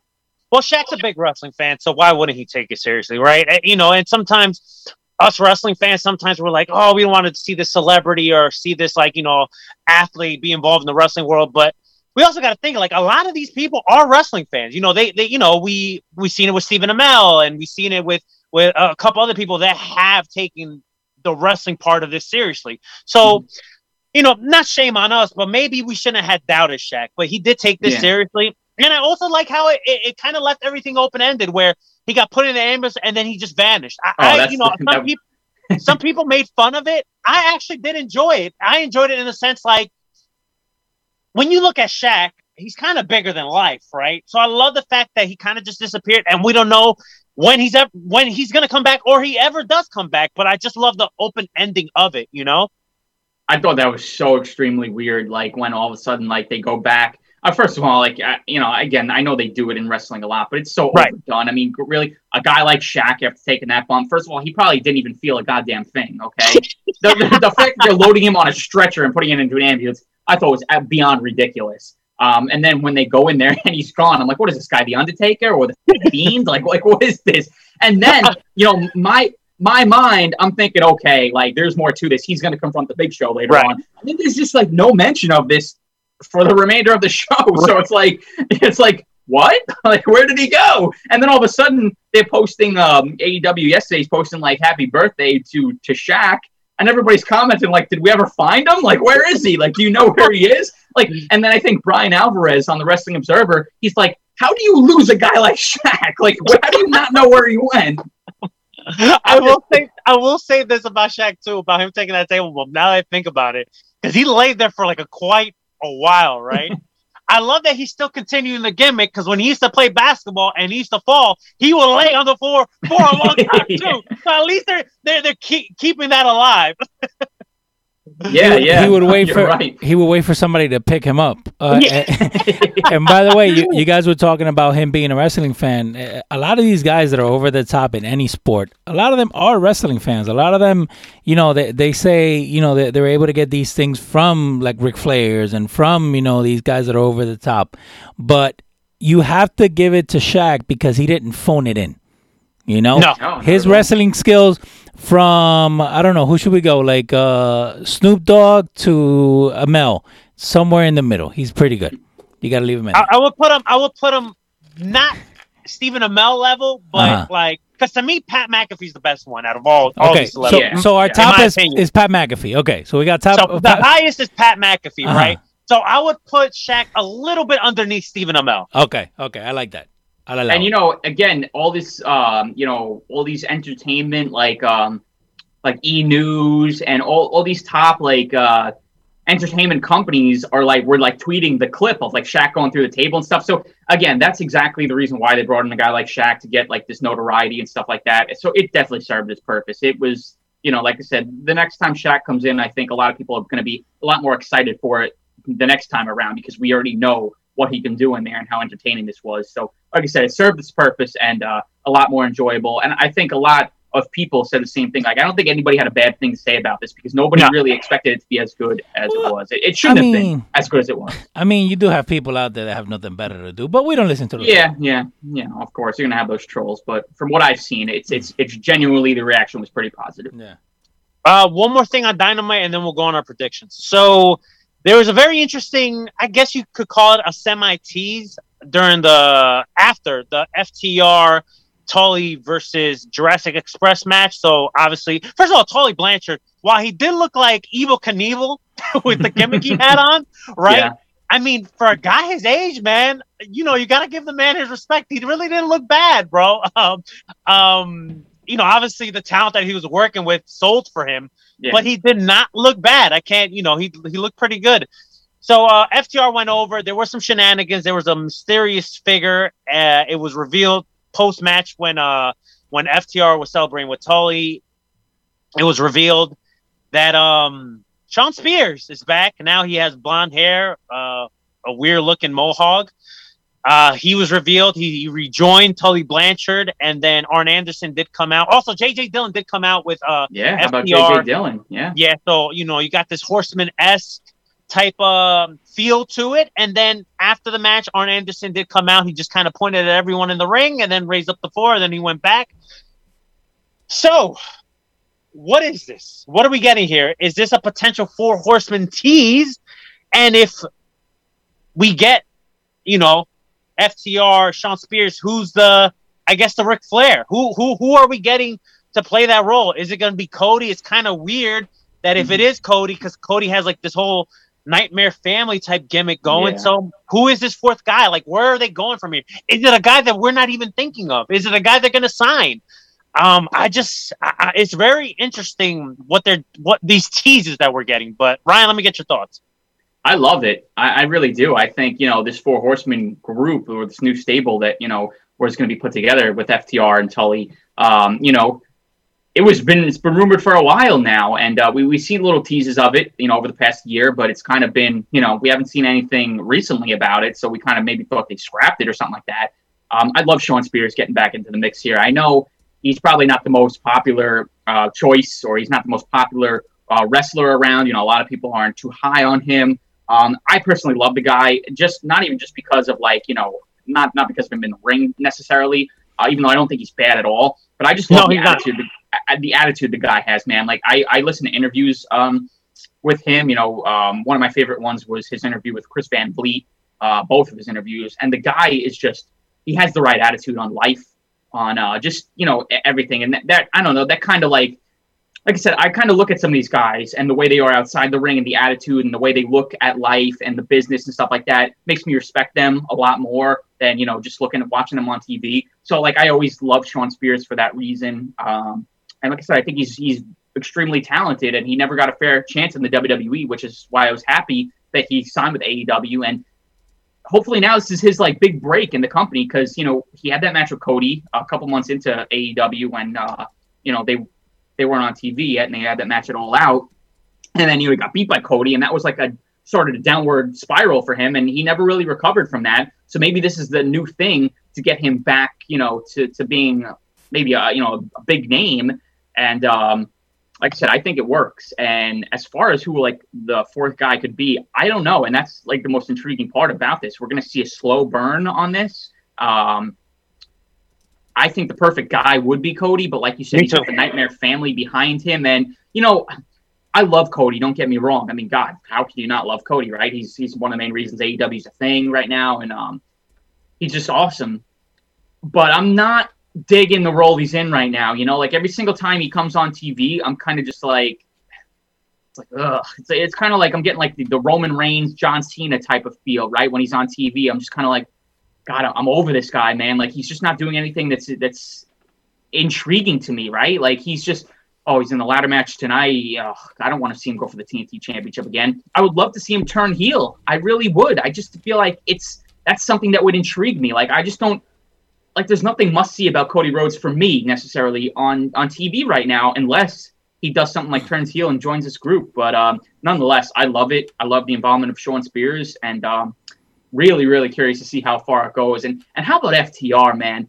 They look like they are having an absolute blast, and they are in their glory when they're around Tully and especially JJ Dillon and just, their promos. You could just tell like they are just loving where they're at right now, and it's awesome to see.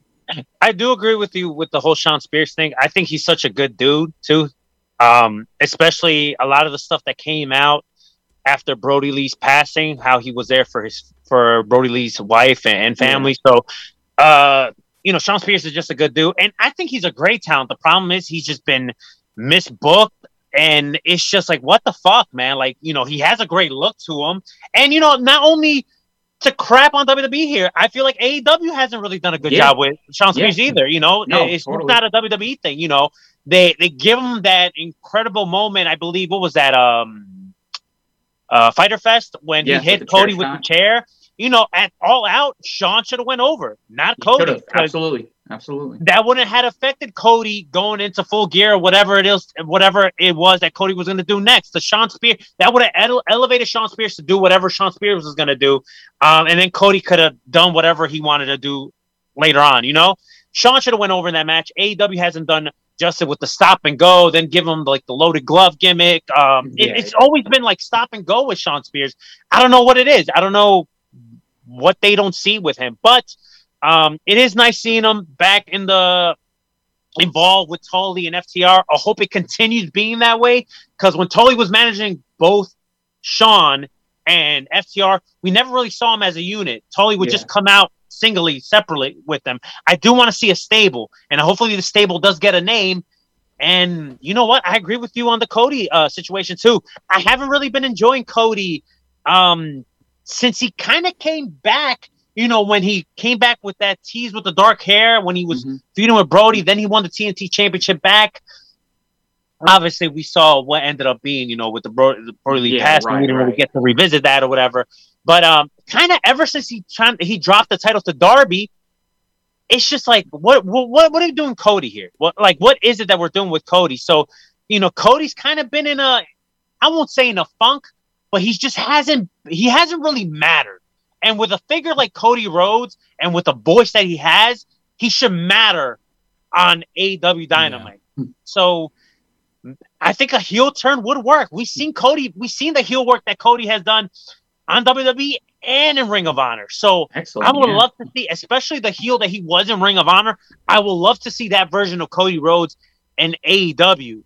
And if he plays that Flair role in this Horseman gimmick, why not? Why not, Cody say something like, I'm going to kill what I created, the Nightmare Family. Fuck the Nightmare Family. Like, listen, I'm going to kill what I created. Listen, no offense to any of those guys, because I think they're all extremely talented, like Lee Johnson and guys like that. But, man, what a bunch of geeks the Nightmare Family are, man. Oh, my God. Bunch of losers, bro. Can talk about jobbers. Holy shit. Like, they just keep adding more people in there, and I'm just like, why? Yeah. Nick Camarado. Okay, I was impressed with his match with Jon Moxley. I'm glad he got signed. But he doesn't need to stay. The Nightmare Family. Who gives a shit? Why would I care about that? And like you said, that was the moment that I started souring on Cody, is when he dropped the TNT. When he regained the TNT championship in the dog collar match against Brody Lee. Obviously, it worked out for the better, knowing what ended up happening to Brody. But that's where I started really souring on Cody. I was like, why? I was enjoying Brody so much as a champion. I don't think Cody should have won it right back. Like, they just basically gave it to Brody just to buy time so Cody could do that film that show and then come back. And I was just like, oh, this is so like Roman Reigns, John Cena-esque. I'm like, I hate this. But it worked out for the better, obviously. And then he dropped it to Darby. But ever since, he just done nothing of relevance. And I would love to see. And don't forget too, when Shawn Spears got revealed as this mystery guy, you saw Arn Anderson come out, right? Yeah. Out of the entrance, and he was kind of eyeing it down. So what was that too? Was that a tease that maybe, he's scouting it and maybe him and Cody are going to join forces? Like, I thought that was interesting because, like, why would Arn Anderson be looking on like that? So yeah, I would love to see Cody just maybe Dustin takes over the Nightmare Family or something like that, and we see like maybe Nightmare Family feuds with like the Four Horsemen. I mean, I don't know. I'm just spitballing here, but that'd be. I'm telling you, I'm intrigued by that. I'm intrigued. Like Arn and Cody just turn on the Nightmare Family, and then you would have obviously this new Horseman, and they're going to be called something else. So for the people that are like, oh, but they're not the Horsemen. They'll throw up the four, though. The Four Horsemen, right? Yeah, they're going to make tribute to the Horsemen. They're going to be called something else. But if we see, those four as a unit, and we see like Arn and Tully being like in a J.J. Dillon type role, man, that's a hell of a stable. Mm-hmm. Dude, hell yeah, man. And it instantly gets you excited about all of those guys. Like I said, it instantly gives Cody something new and fresh to do and makes him must-see.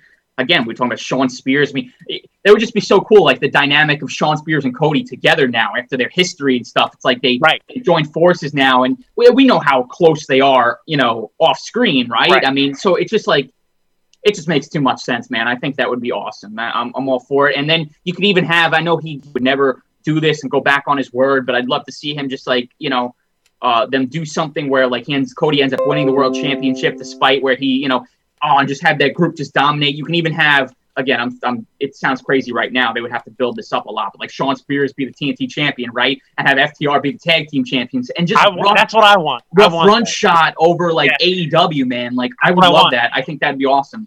Now, that's what I want. I have a name for you guys. That's out of left field. I did see it in another group, so I'm not gonna say I came up with it. No, I didn't. But it does make sense, right? So if you have Shawn Spears and you have FTR, you need a talker, right? Because I don't think Shawn Spears could do that Ric Flair role, right? So right now, when you have everything starting up, especially for somebody like NWA, if you have a working relationship with AEW, the thing that you would like to have is your talent be on a national level, so it also draws eyes to your NWA. What if it's Nick Aldis? I like it. The 10 pounds of gold. The 10 pounds of gold is synonymous with the Four Horsemen.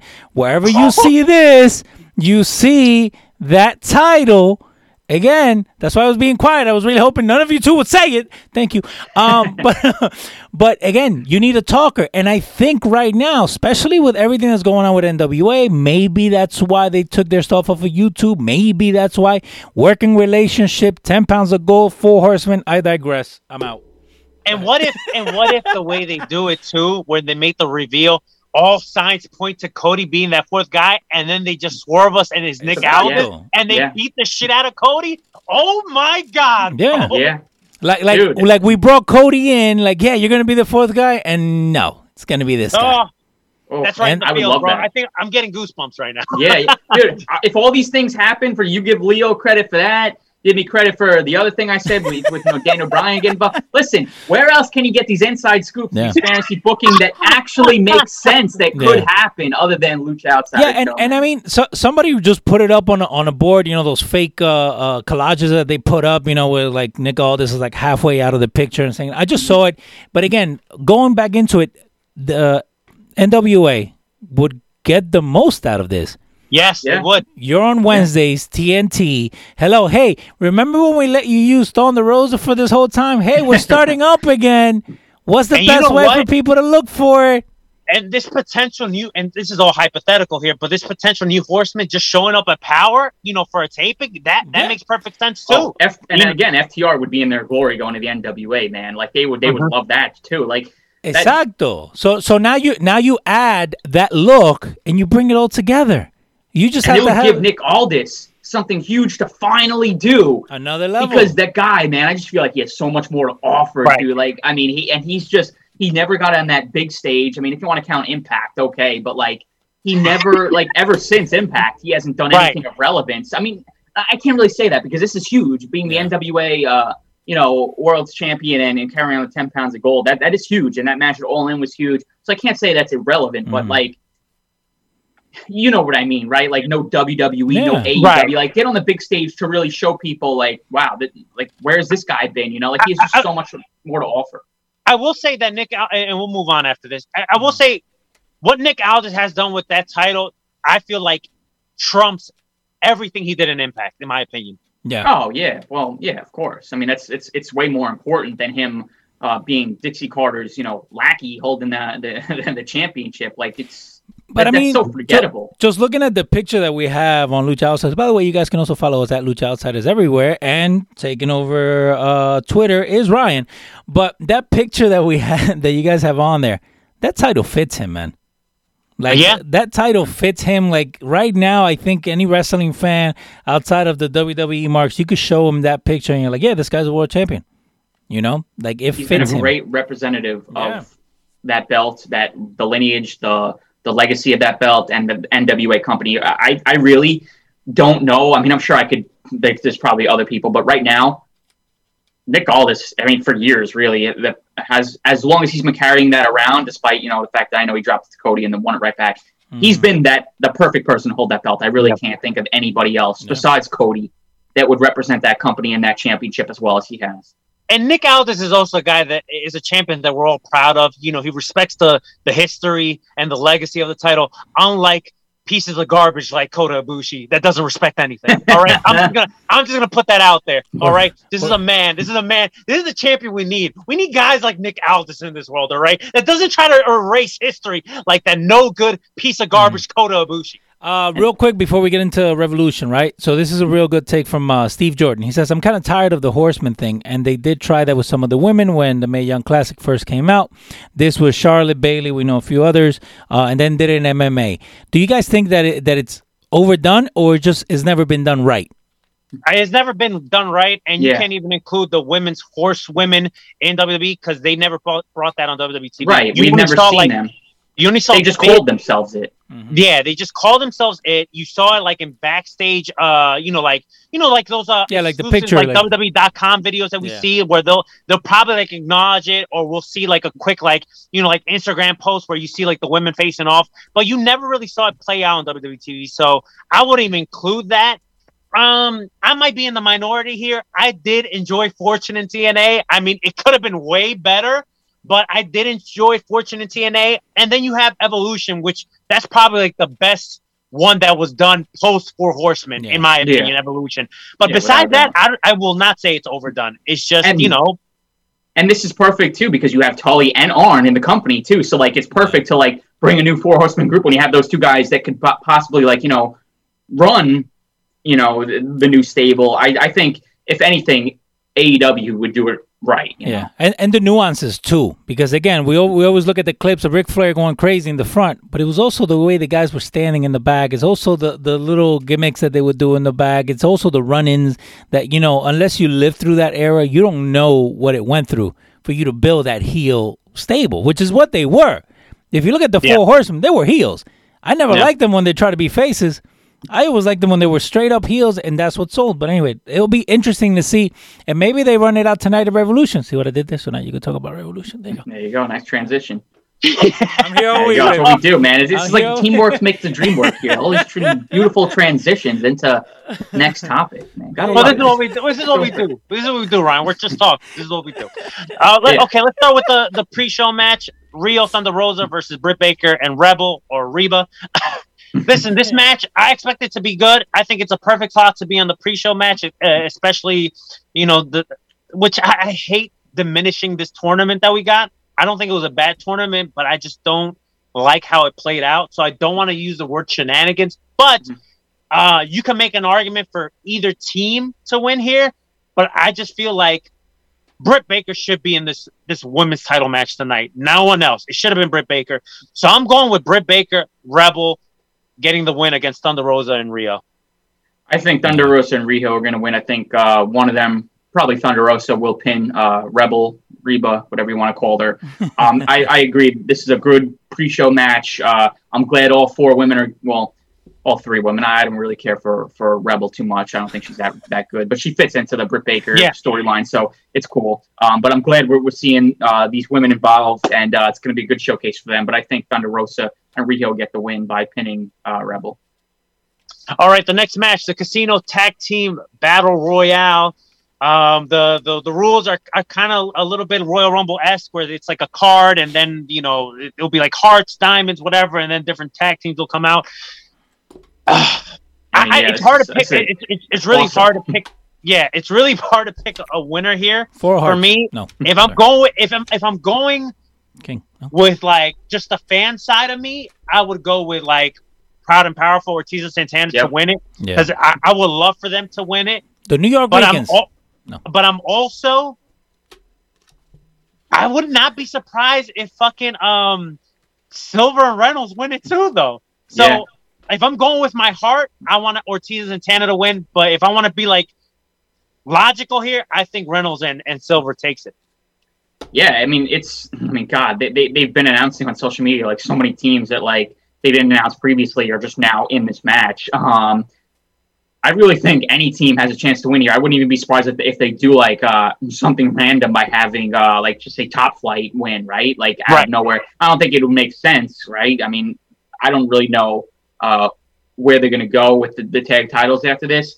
But I think if I'm putting money down, it's going to be on Santana and Ortiz. But like I said, Silver and Reynolds are so over, especially John Silver. I wouldn't be surprised if they just, even just say Pac and Rey Fenix, right? Like they're in it. I wouldn't even be shocked if they go over. It's really a gimme. It's a toss up. But if I had to put money down, it'd probably be Santana and Ortiz.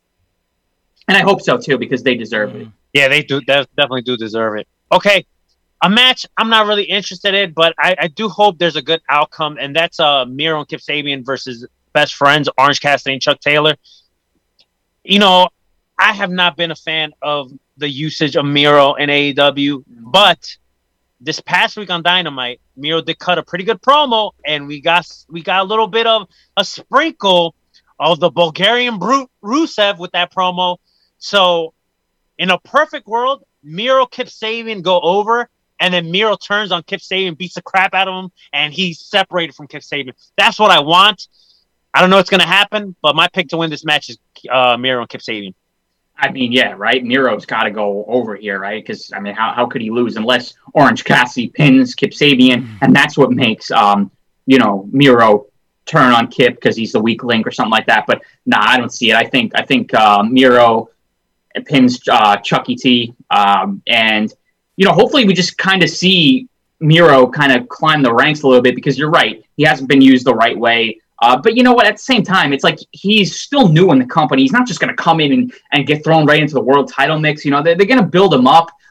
He's obviously a hell of a lot happier in AEW than he was in WWE. And a lot of people, I saw him just last night. He's responding to some fans who were like criticizing him about his booking. They're like, oh, you left WWE for this crap. And he's just like giving sarcastic answers back. Like you could tell he's just happier. So he's happy, yes. That makes me happy too. And it just makes me feel like, okay, yeah, he's not being booked in the best role right now, but it's coming. Tony spoke very highly of him when they first signed him.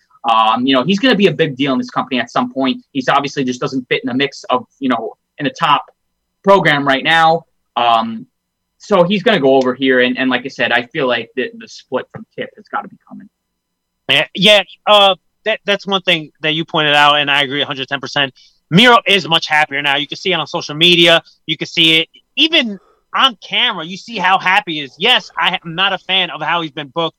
I think you can even make an argument that he was booked better in WWE. Maybe not towards the tail end of his run, but when the high of him being United States champion, going into the feud with John Cena, et cetera, he was booked a bit better. But it's hard to say though, because I don't think you could say that until we see him in AEW for years, and then we'll compare where he was booked better. Right.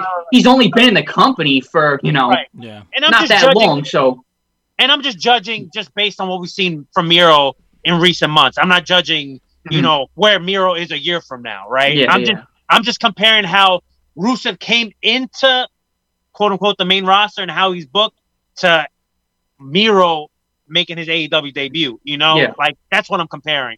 But Miro is much happier now, so I'm happy for him. But like I said, I do hope Miro does get separated from Kip Sabian at some point. And you know, Kip Sabian, he's a great talent. He has a great look. But man, him and Penelope Ford don't do nothing for me, man. No. Yeah, you know, I've seen a lot of negativity on, you know, Twitter and stuff thrown his way. I think he's extremely talented. I like the guy. But yeah, I think he could be like a big deal, him and Penelope, right? If like Penelope helped him like cheat to win matches and stuff like that. And he was this cocky, like arrogant heel. And, like, you know, she does all of his dirty work. You know, like I think it could work, but it's just something about it is not doing much for me. You know, at the moment. All right, we got Team Taz, Brian Cage and Ricky Starks. Hopefully, Ricky Starks, when he's in this match, he actually wears wrestling boots and not those slippers that he's been wearing the past couple weeks. You don't like that style? Come on. Nah, man, it's weird. versus Darby Allin and Sting. I'm wearing a Sting shirt, by the way. I'm wearing a Sting shirt, guys. Yeah, that's badass. Darby and Sting have to go over here. There's no way Sting loses his first match in AEW. No way. So he's not going to lose like WWE? I hope not, bro. I think Tony Khan's smarter than that.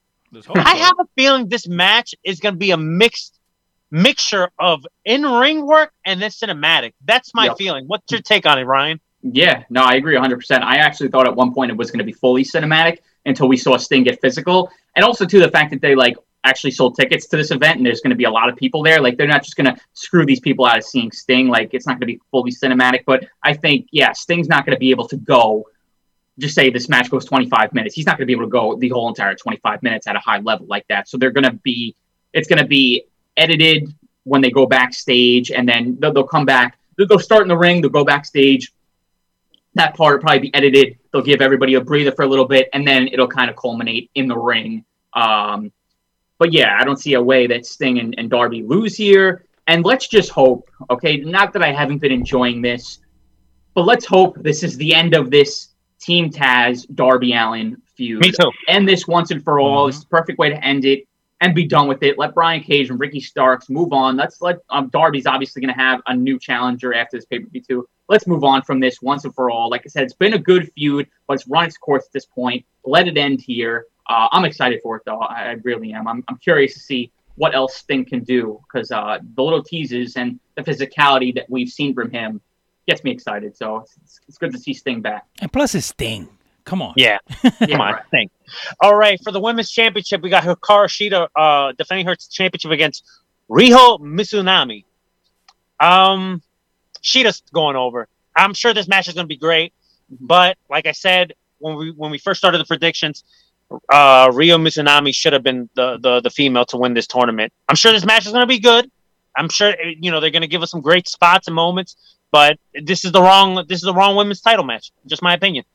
Listen, this is not going to move the needle. This is not going to improve the women's division. It's not going to move it forward. Unfortunately, they threw Riho Mizunami into this, and hopefully, I think their hope is for her to get over like Riho did. I just don't see it happening. I just don't see how anybody's going to care about this. Like you said, it's going to be a great match. Riho Mizunami is a really, really, really, really great worker, okay? Her and Shida are going to be doing some great things in this match. I have no doubts.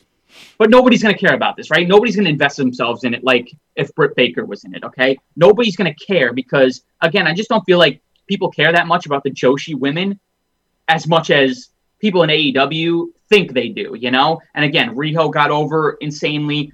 Shida got over. I think they're hoping the same thing with Riho Mizunami. I just don't see it. Shida's going to retain here, and then, we'll see what happens. I will say, though, that little face-to-face interaction that they had on Dynamite, that was the best, the most serious that I've seen Shida look in quite some time. That stiff arm, those punches that they were throwing at each other, especially Shida's, looked awesome. And I think Shida in that white suit just looks she looks fucking hot, bro. Yeah, she looks hot. Like a big freaking star, like a big deal.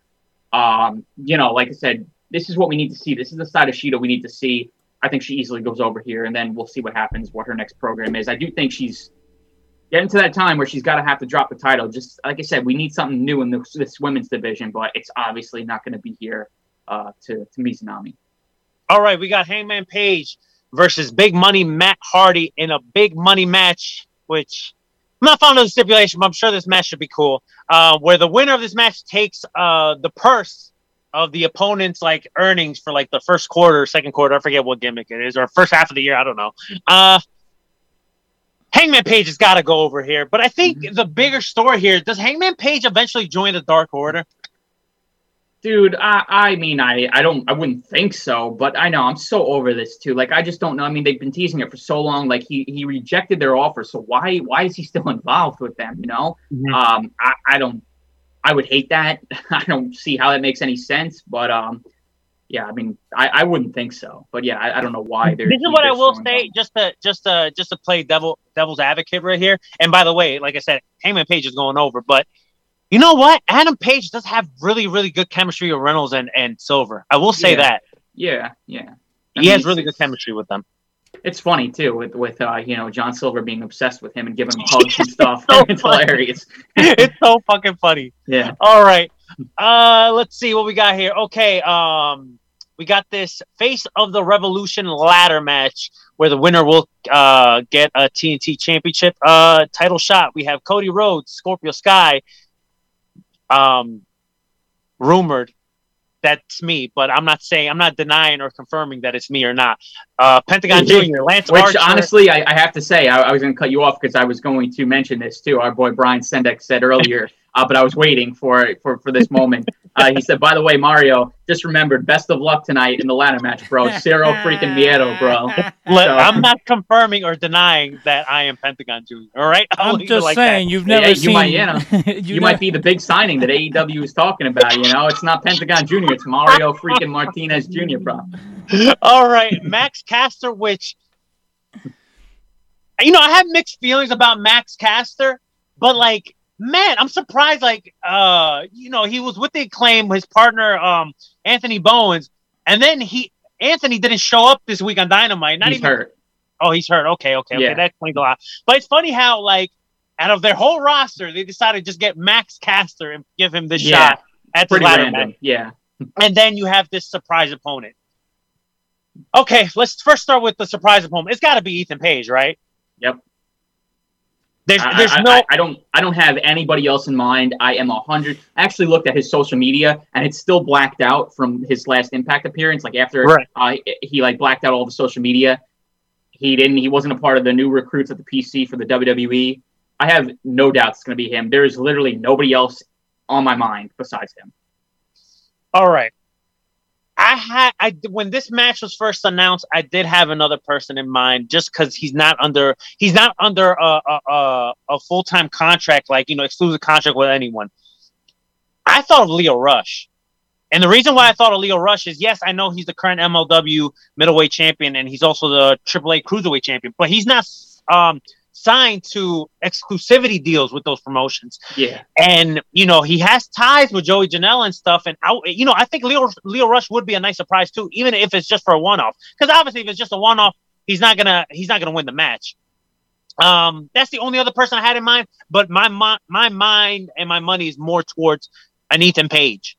I would love Lio Rush to be involved in the mix. And I don't even think it matters if he's under contract with MLW or whatever, because again, we see all these companies working together. We see the Forbidden Door, Tony Khan being open to work with anybody. I mean, he could strike a deal with anybody, really. And I'm sure, if the opportunity arose, Lio Rush would probably have a lot of, leverage there. He'd probably talk to MLW, be like, listen, like, I want to do this. This is the big opportunity. I'm sure they let him do it. I would love that. I actually was not thinking about him in any way, just because, he just seems focused on New Japan at the moment, which I guess, again, doesn't hurt his chances of this, but, I think it's a safe bet. It's going to be Ethan Page. But either way, whoever the mystery guy is, I don't think it should be like Brian Cage at last year's Double or Nothing, where he's the surprise guy and he wins the match. I don't think Ethan Page, or even if it's Lio Rush, I don't think they should win this match. I don't like throwing a new guy into the mix like that, having him win like that, and then just being thrown right into a top spot. Like, that's just not a way to get a new guy over like that.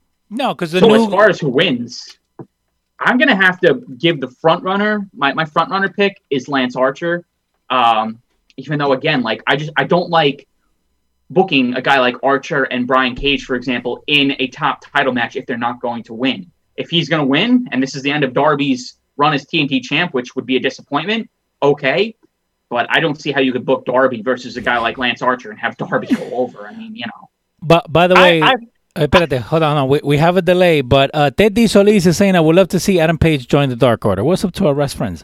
Now with this here, what you guys were saying with the person debuting, you don't have to have him win a match. You could use that match to start a storyline. You could use that match to whether he's going to be a heel, whether he's going to be a face. You could call it on that match. That doesn't mean that he or she needs to get their hand raised. You're right, and that's why I think that Ethan Page should kind of like how we saw with. Well, I mean, I know Brian Cage won the ladder match. I'm talking about the Double or Nothing pay-per-view last year. If anybody's confused at what I'm talking about, when he came in and won that ladder match to get a shot at Jon Moxley, but they started that the Darby Allin feud in that match. Yeah, and I think we see Ethan Page and Cody start a feud here in this match. I mean, those two are very close friends, outside of the ring. And I think, I mean, what better guy to go after when you first debut in AEW than Cody, right? We saw it with Lance Archer too. Like, he's just the guy. So I think Cody and Ethan Page are going to start a feud, and maybe that match will happen at Double or Nothing. I have no idea. But, I don't think Cody wins this, and I don't think Ethan Page does. I think that's what it's based around, a feud between those guys. And, again, I put my money on Lance Archer to win this thing. So obviously, I would love Pentagon Jr. to win. Right? Yeah, man, you gotta win, Pentagon to win. But if I had to pick who I would like to win it, I'm gonna say Scorpio Sky, man. I think this guy had a lot of momentum, and then it's been very stop and go with him. I think this is the right call to have him win and start building his momentum again, and then maybe getting a shot with the TNT Championship, and who knows, maybe even beating Darby Allin. I don't know, somewhere down the line. But I think, you put it on Scorpio Sky, but we'll wait and see. We might all be wrong here and be someone that we're not even thinking of. It might be Cody. Right. Yeah, who knows? Okay, the tag team title match, we got the Young Bucks versus Chris Jericho and MJF. I don't see no way the Young Bucks lose this, but who knows, man. But I say Young Bucks retain. I think Sammy Guevara plays a part in this and screws over MJF and Chris Jericho somehow to lead to the Bucks retaining too. I just don't see how they drop it here. Don't get me wrong. If they did drop it, it would be very interesting. I wouldn't be opposed to Chris Jericho and MJF running around with tag titles. I think that'd be very entertaining, and that would just create that could be like where we kind of see like the split between those two, right? Like if they defend, just say against the winner of the Casino. Again, hey, that would make perfect sense. You have Santana and Ortiz win the Casino Battle Royal, right? And then we have those like an inner circle, match for the championships. Oh man. And then that's where the inner circle just comes to blows. I think that'd be really intriguing. So I'm not putting AEW, not putting that past AEW at all. But if I'm going to be a betting man, I think Sammy Guevara plays a role in screwing over MJF and Jericho here, leading to the Bucks retaining. Sammy Guevara returns and just like causes more tension between Jericho and MJF, and we get like a split, like Inner Circle Hollywood and Inner Circle Wolfpack. Right. All right, let's talk about the main event, which I said it on a post yesterday. They set the bar very, very high at Full Gear 2019 in that Lights Out match. So I can't even imagine the shenanigans they got for this match, but we got an explosive barbed wire death match. Kenny Omega defending that world championship against Jon Moxley.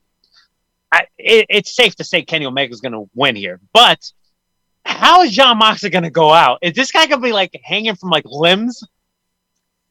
Yeah, man. I am so intrigued. It's so surreal that we're getting this type of match on a pay-per-view like this for a big major U.S. promotion. I have no doubts that it's going to deliver in a big way. These two, Jon Moxley just said in a recent interview the other day that him and Kenny Omega are, like, he thinks him and Omega are the best workers in the world right now. And there's no denying that, man. Like, they are legit two of the top guys in the industry at the moment, two of the best in the world. I'm not afraid to say that. The things that they can accomplish together, the chemistry that they have. And I brought up the tweet here from Kenny Omega when he tweeted out the rules from the other day for this match. Now, I'm not even sure that these are rules. I think this is just like an explanation of what we can see in this match. Okay. He says 3 sides of the ring ropes are wrapped in barbed wire, so it leaves one side not in barbed wire. I guess it gives them some, some play there where they could do other things on the ropes without having it be, wrapped in the barbed wire. Contact with barbed wire triggers explosives on the corresponding side. Triple hell, he puts in quotations, which means the 3 zones on the floor are wired to explosives. And there's a 30-minute countdown timer until all explosives in and around the ring detonate. So, and he draws up a funny description of this. All the pictures. Dude, honestly, like, they're going to have to, how they have the wrestlers around ringside for this? They're going to have to, like, push them back. Yeah. They're going to have, I hope, like, the seating that they did for the fans. I know it's going to be, like, 1,000 fans or somewhat in Bayley's place. I hope that they didn't, like, sell, like the lowest of lowest levels. I hope they, like, bring the fans back. I'm sure they're doing this in a safe manner, of course. I don't think they're reckless. But, man, I just hope all goes well. I hope everything goes according to plan, smoothly. As a fan, and as much as I love these guys, I hope that these two stay safe in this. I really, really do. Part of me is a little concerned for both these guys because I just feel like they're so reckless, especially Jon Moxley.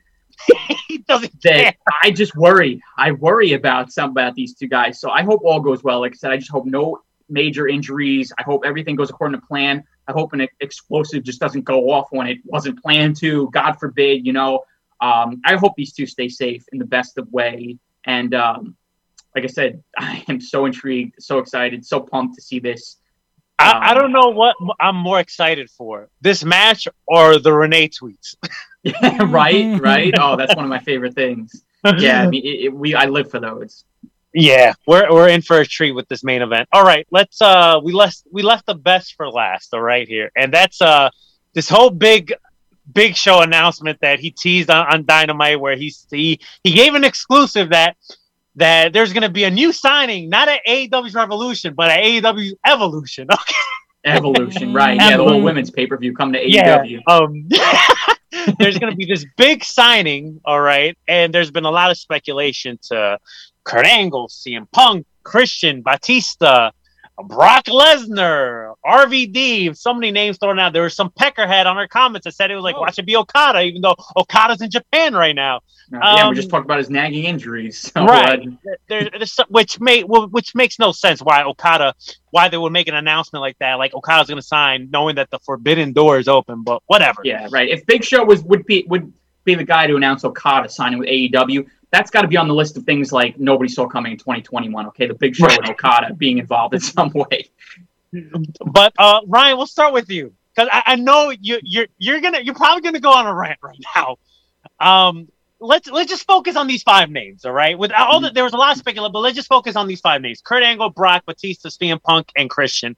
Now the floor is yours. Go ahead, Ryan. I don't want to hear anything about CM Punk. Let's get that out of the way. No. First and foremost, I don't want to see any idiots, any trolls, any nerds, any peckerheads talking about CM Punk. Give it up. I am a huge CM Punk fan, okay? Been a fan of his for a long, long time now. Love the guy. Would I love to see him back? Absolutely. Do I care to see him back? Do I think about it every single day? Do I dream about it? Do I lose sleep over it? I don't really give a flying shit if he comes back or not. I really don't, because I love pro wrestling the way it is right now. I love how everything's going. It makes no difference whether CM Punk's involved or not. He is not coming back. He has no interest. He said it numerous times. I don't know how many times he has to tell everybody that he's not coming back, okay? He even said it himself. It's got to make sense. It's got to be the right time. He doesn't even feel like he would fit in right now. I mean, he doesn't think he can go at a high level with a guy like Kenny Omega. He's been out of the ring for so long. Who knows what his conditioning's like? Right. Stop it with the CM Punk nonsense, okay? Obviously, I knew when they teased somebody that all these idiots were just going to go on a rant about CM Punk.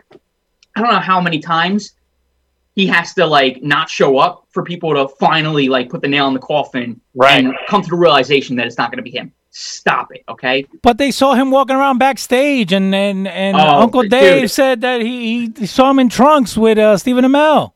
There's got to be a picture of him somewhere being spotted at, like, some airport right from, like, 4 years ago, where somebody's going to tweet that out and be like, oh, proof of, here he is in Jacksonville. They're probably going to Photoshop the Jacksonville Jaguar Stadium in the background or some weird shit like that, you know?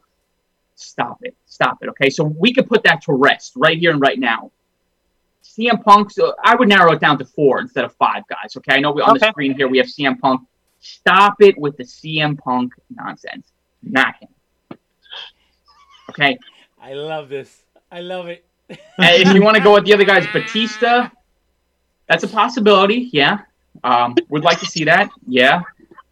Do I think it's him? No, I don't think it's Batista. Brock is another one, and the way they're hyping this up kind of sounds like it could be somebody like Brock. It sounds like it could be Brock. I don't see it, though. I told you off air, Mario, I think Brock would listen to an offer from a company like AEW. He'd go right to Vince. He'd give Vince all the details. Vince would match that, give Brock what he wants, and Brock would stay in the WWE. I think Brock is loyal to Vince. Don't think it's Brock. Which narrows it down to 2 people, and it's one of these 2, which this is my opinion. Kurt Angle or Christian. Mm-hmm. Kurt Angle's been teasing it all over social media. He put out a video of him lacing up his boots again. It said to be continued. He just put a tweet up before we went on the air again. Said tune in. It's true. It's damn true. Well, he was saying to tune in to us. You know what I mean? No? Yeah, right. He was saying tune into the Lucha Outsiders.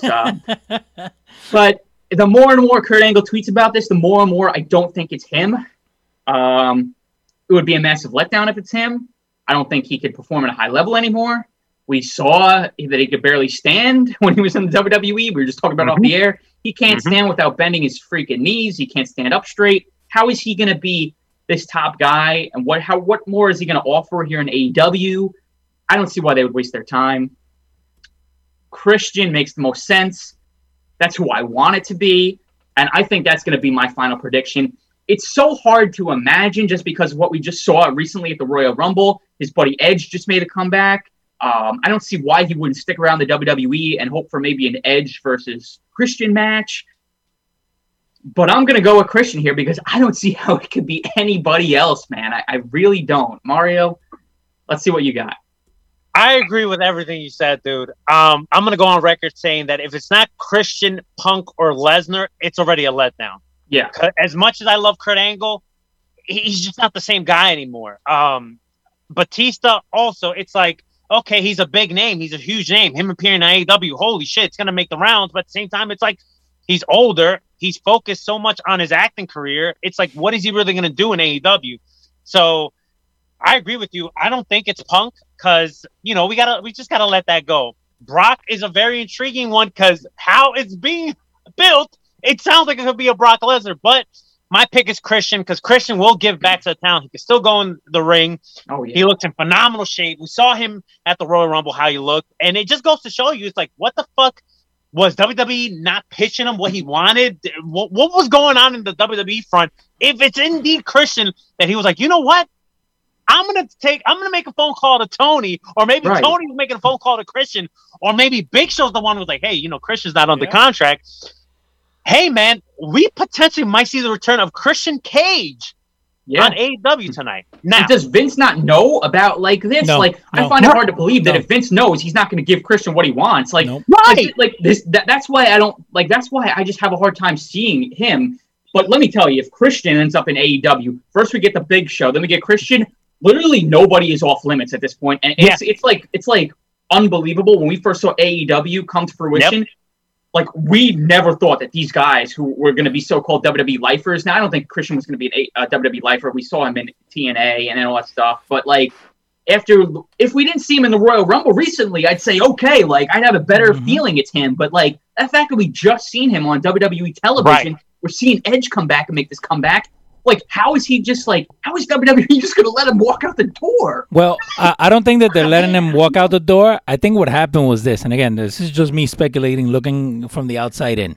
They probably pitched to him what they had in mind, which was probably something stupid, right? Sure, so he's looking at MVP. MVP, I think, came back in the Rumble. They just had him like a throwaway thing. Now he's leading one of the best factions and one of the best stables that WWE has produced in the last 10 years, right? So Christian is here. I'm in the best shape of my life. I got back into the ring. I got my Royal Rumble moment. What are we doing for WrestleMania? Oh, nothing? Okay. Let me go to talk to Tony Khan. Tony, what do you have for me? So it doesn't matter if Vince knows or not. It doesn't matter how much money he throws at him. Christian's made his money. He's fine. He doesn't need to come back to wrestling because if he did, he would have done the indies. right? Even before, coming back to the WWE and then being medically cleared. I think it could be Christian, but it doesn't matter how much money the WWE is going to throw at him. He wants to produce. Now, Kurt Angle, he's being smart. He's using this hype for everybody to talk about him. You know what I mean? Hello, the timing, nothing in wrestling happens out of the blue. You know that people prepare this. So Kurt Angle probably had this like typed up and ready to go and, I throw it now, right? So, but what happens? Christian, I think, again, like you guys were saying, has the best chance to make it. Now, what if it's none of these 5 guys? There's nobody else out there. That's a great transition, Leo. That's why I'm here. That's why I just come in and I come out. Go. Okay. Well, that's because I teased to Ryan before you even started recording. I have, which keep in mind, I do not believe this is going to happen. But if in a perfect world it does happen. It's Blue Demon. No, sorry. So, Ryan, you mentioned something that nobody's off limits. You mentioned that right now. Mm-hmm. Also, Leo said something right now about, here's your idea for WrestleMania. You know what? I want nothing to do with it, right? Okay. Now, keep in mind, I gotta put this out there. I'm scared, Mario. I think I have a feeling what you're gonna say. I'm scared. Hold on, wait, Ryan, wait. I do not believe this is going to happen, but I just have to point out certain things that makes me think. Let's go. What if? Let's go. What you got? Don't say it. Don't say it. Let's go. Don't say it. Let's go. Yes. On Monday Night Raw this week, yes, there was someone missing on the show and was not mentioned at all.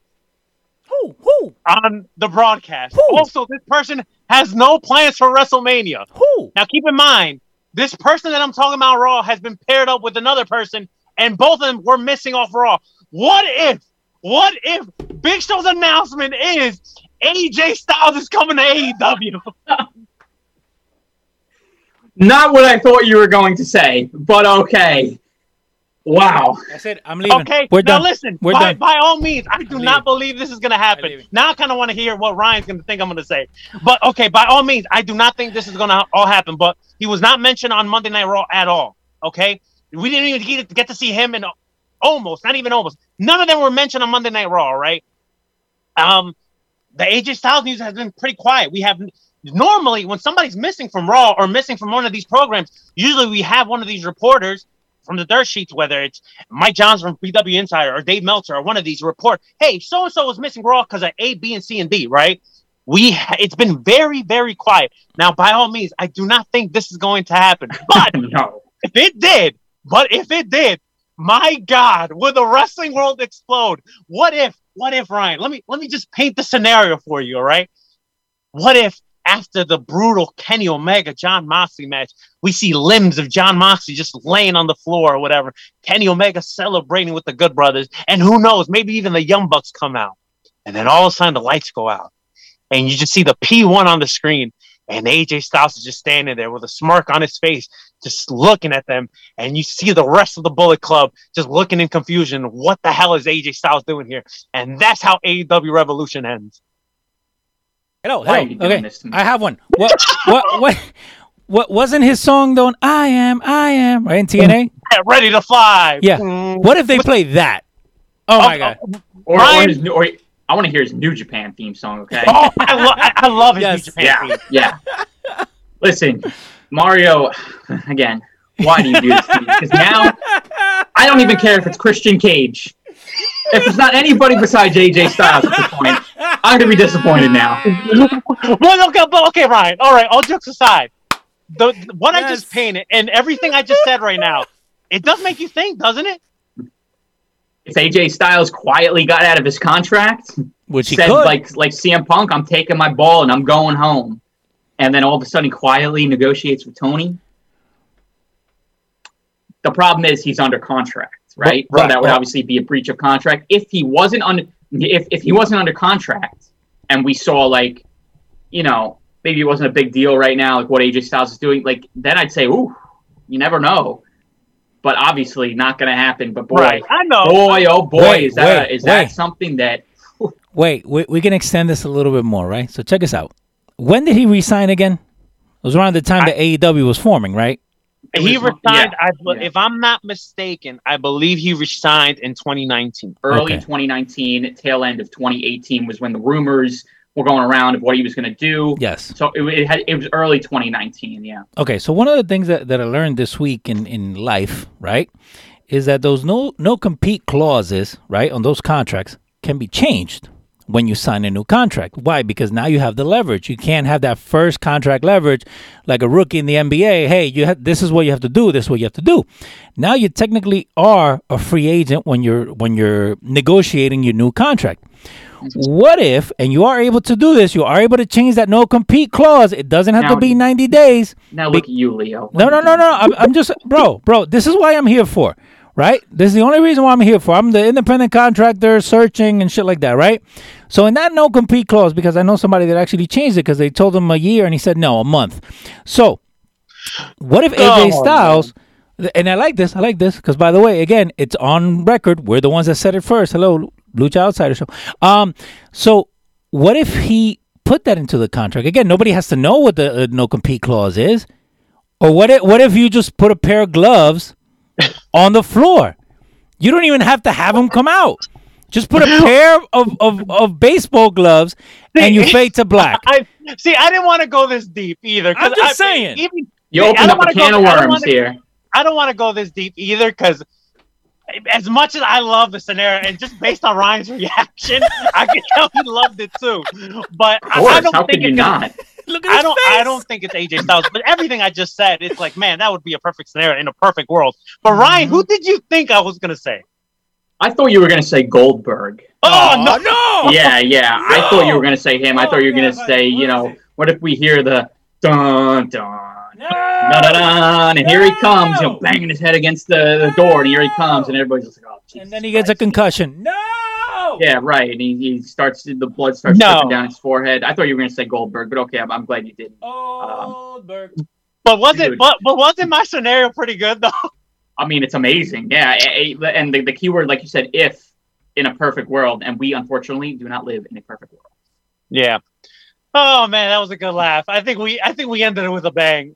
Of course, that's no better way to go out. And like you said, if that happens, hold on. I think honestly too, a lot of people, still watching the show here on Facebook Live and in the chat. Looks like we got 8 people watching right now.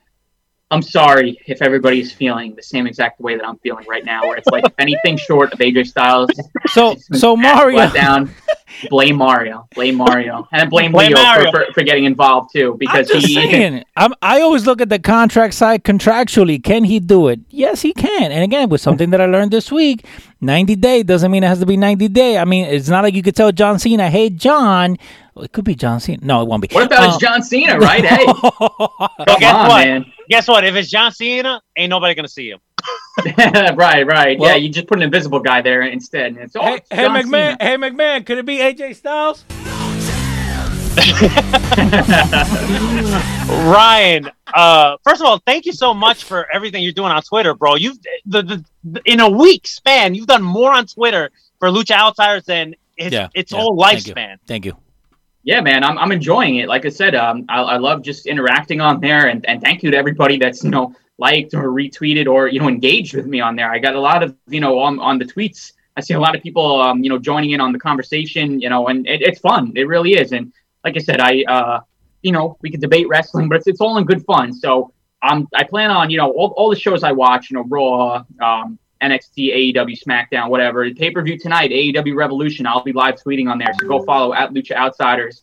Get involved. Let's just enjoy ourselves. And like I said, give it a follow. And New Japan too. I've been tweeting New Japan stuff, and I'm just having fun. So yeah, of course, man. Anything else you want to plug, Ryan? Yeah, I guess I'll still plug, obviously, Wrestle Radar, Instagram, and Twitter, even though I've been way more active on the Lucha Outsiders than I've ever been on the Wrestle Radar Twitter. I try and, kind of, be diverse a little bit, just to split it up. But mostly the main focus is on Lucha Outsiders right now. But give Wrestle Radar a follow. Why the hell not? Royal Ramble Wrestling on Instagram. My boy Brian Sendek does a tremendous job with that. Wrestle Radar on YouTube because, probably next week I'll have some more news on this based on if WrestleMania tickets are going on sale by the end of the week. I do plan on going to Tampa, and me and my brother, we love to vlog our experience all weekend long on these trips. Nice. So definitely follow Wrestle Radar on YouTube for some good content that could be coming up on the way. And if you want to follow my personal account at Ryan_Martirano, you can. Feel free. It's probably going to be a little bit boring as opposed to following the Lucha Outsiders page and all the fun stuff I just mentioned. But go for it. Don't worry about it. The last picture I put on my personal account anywhere, it was like 2016 when I went to watch a soccer game. I'm just saying, we don't post on there. There's other stuff we got to worry about. No, LosRadio.com. Make sure you guys follow the page. Make sure you guys go check out, download the app. We're actually talking to other wrestling podcasts, Mario knows, about bringing them on to Los Radio. So I got an okay for a couple of them. I'll tell you off the air.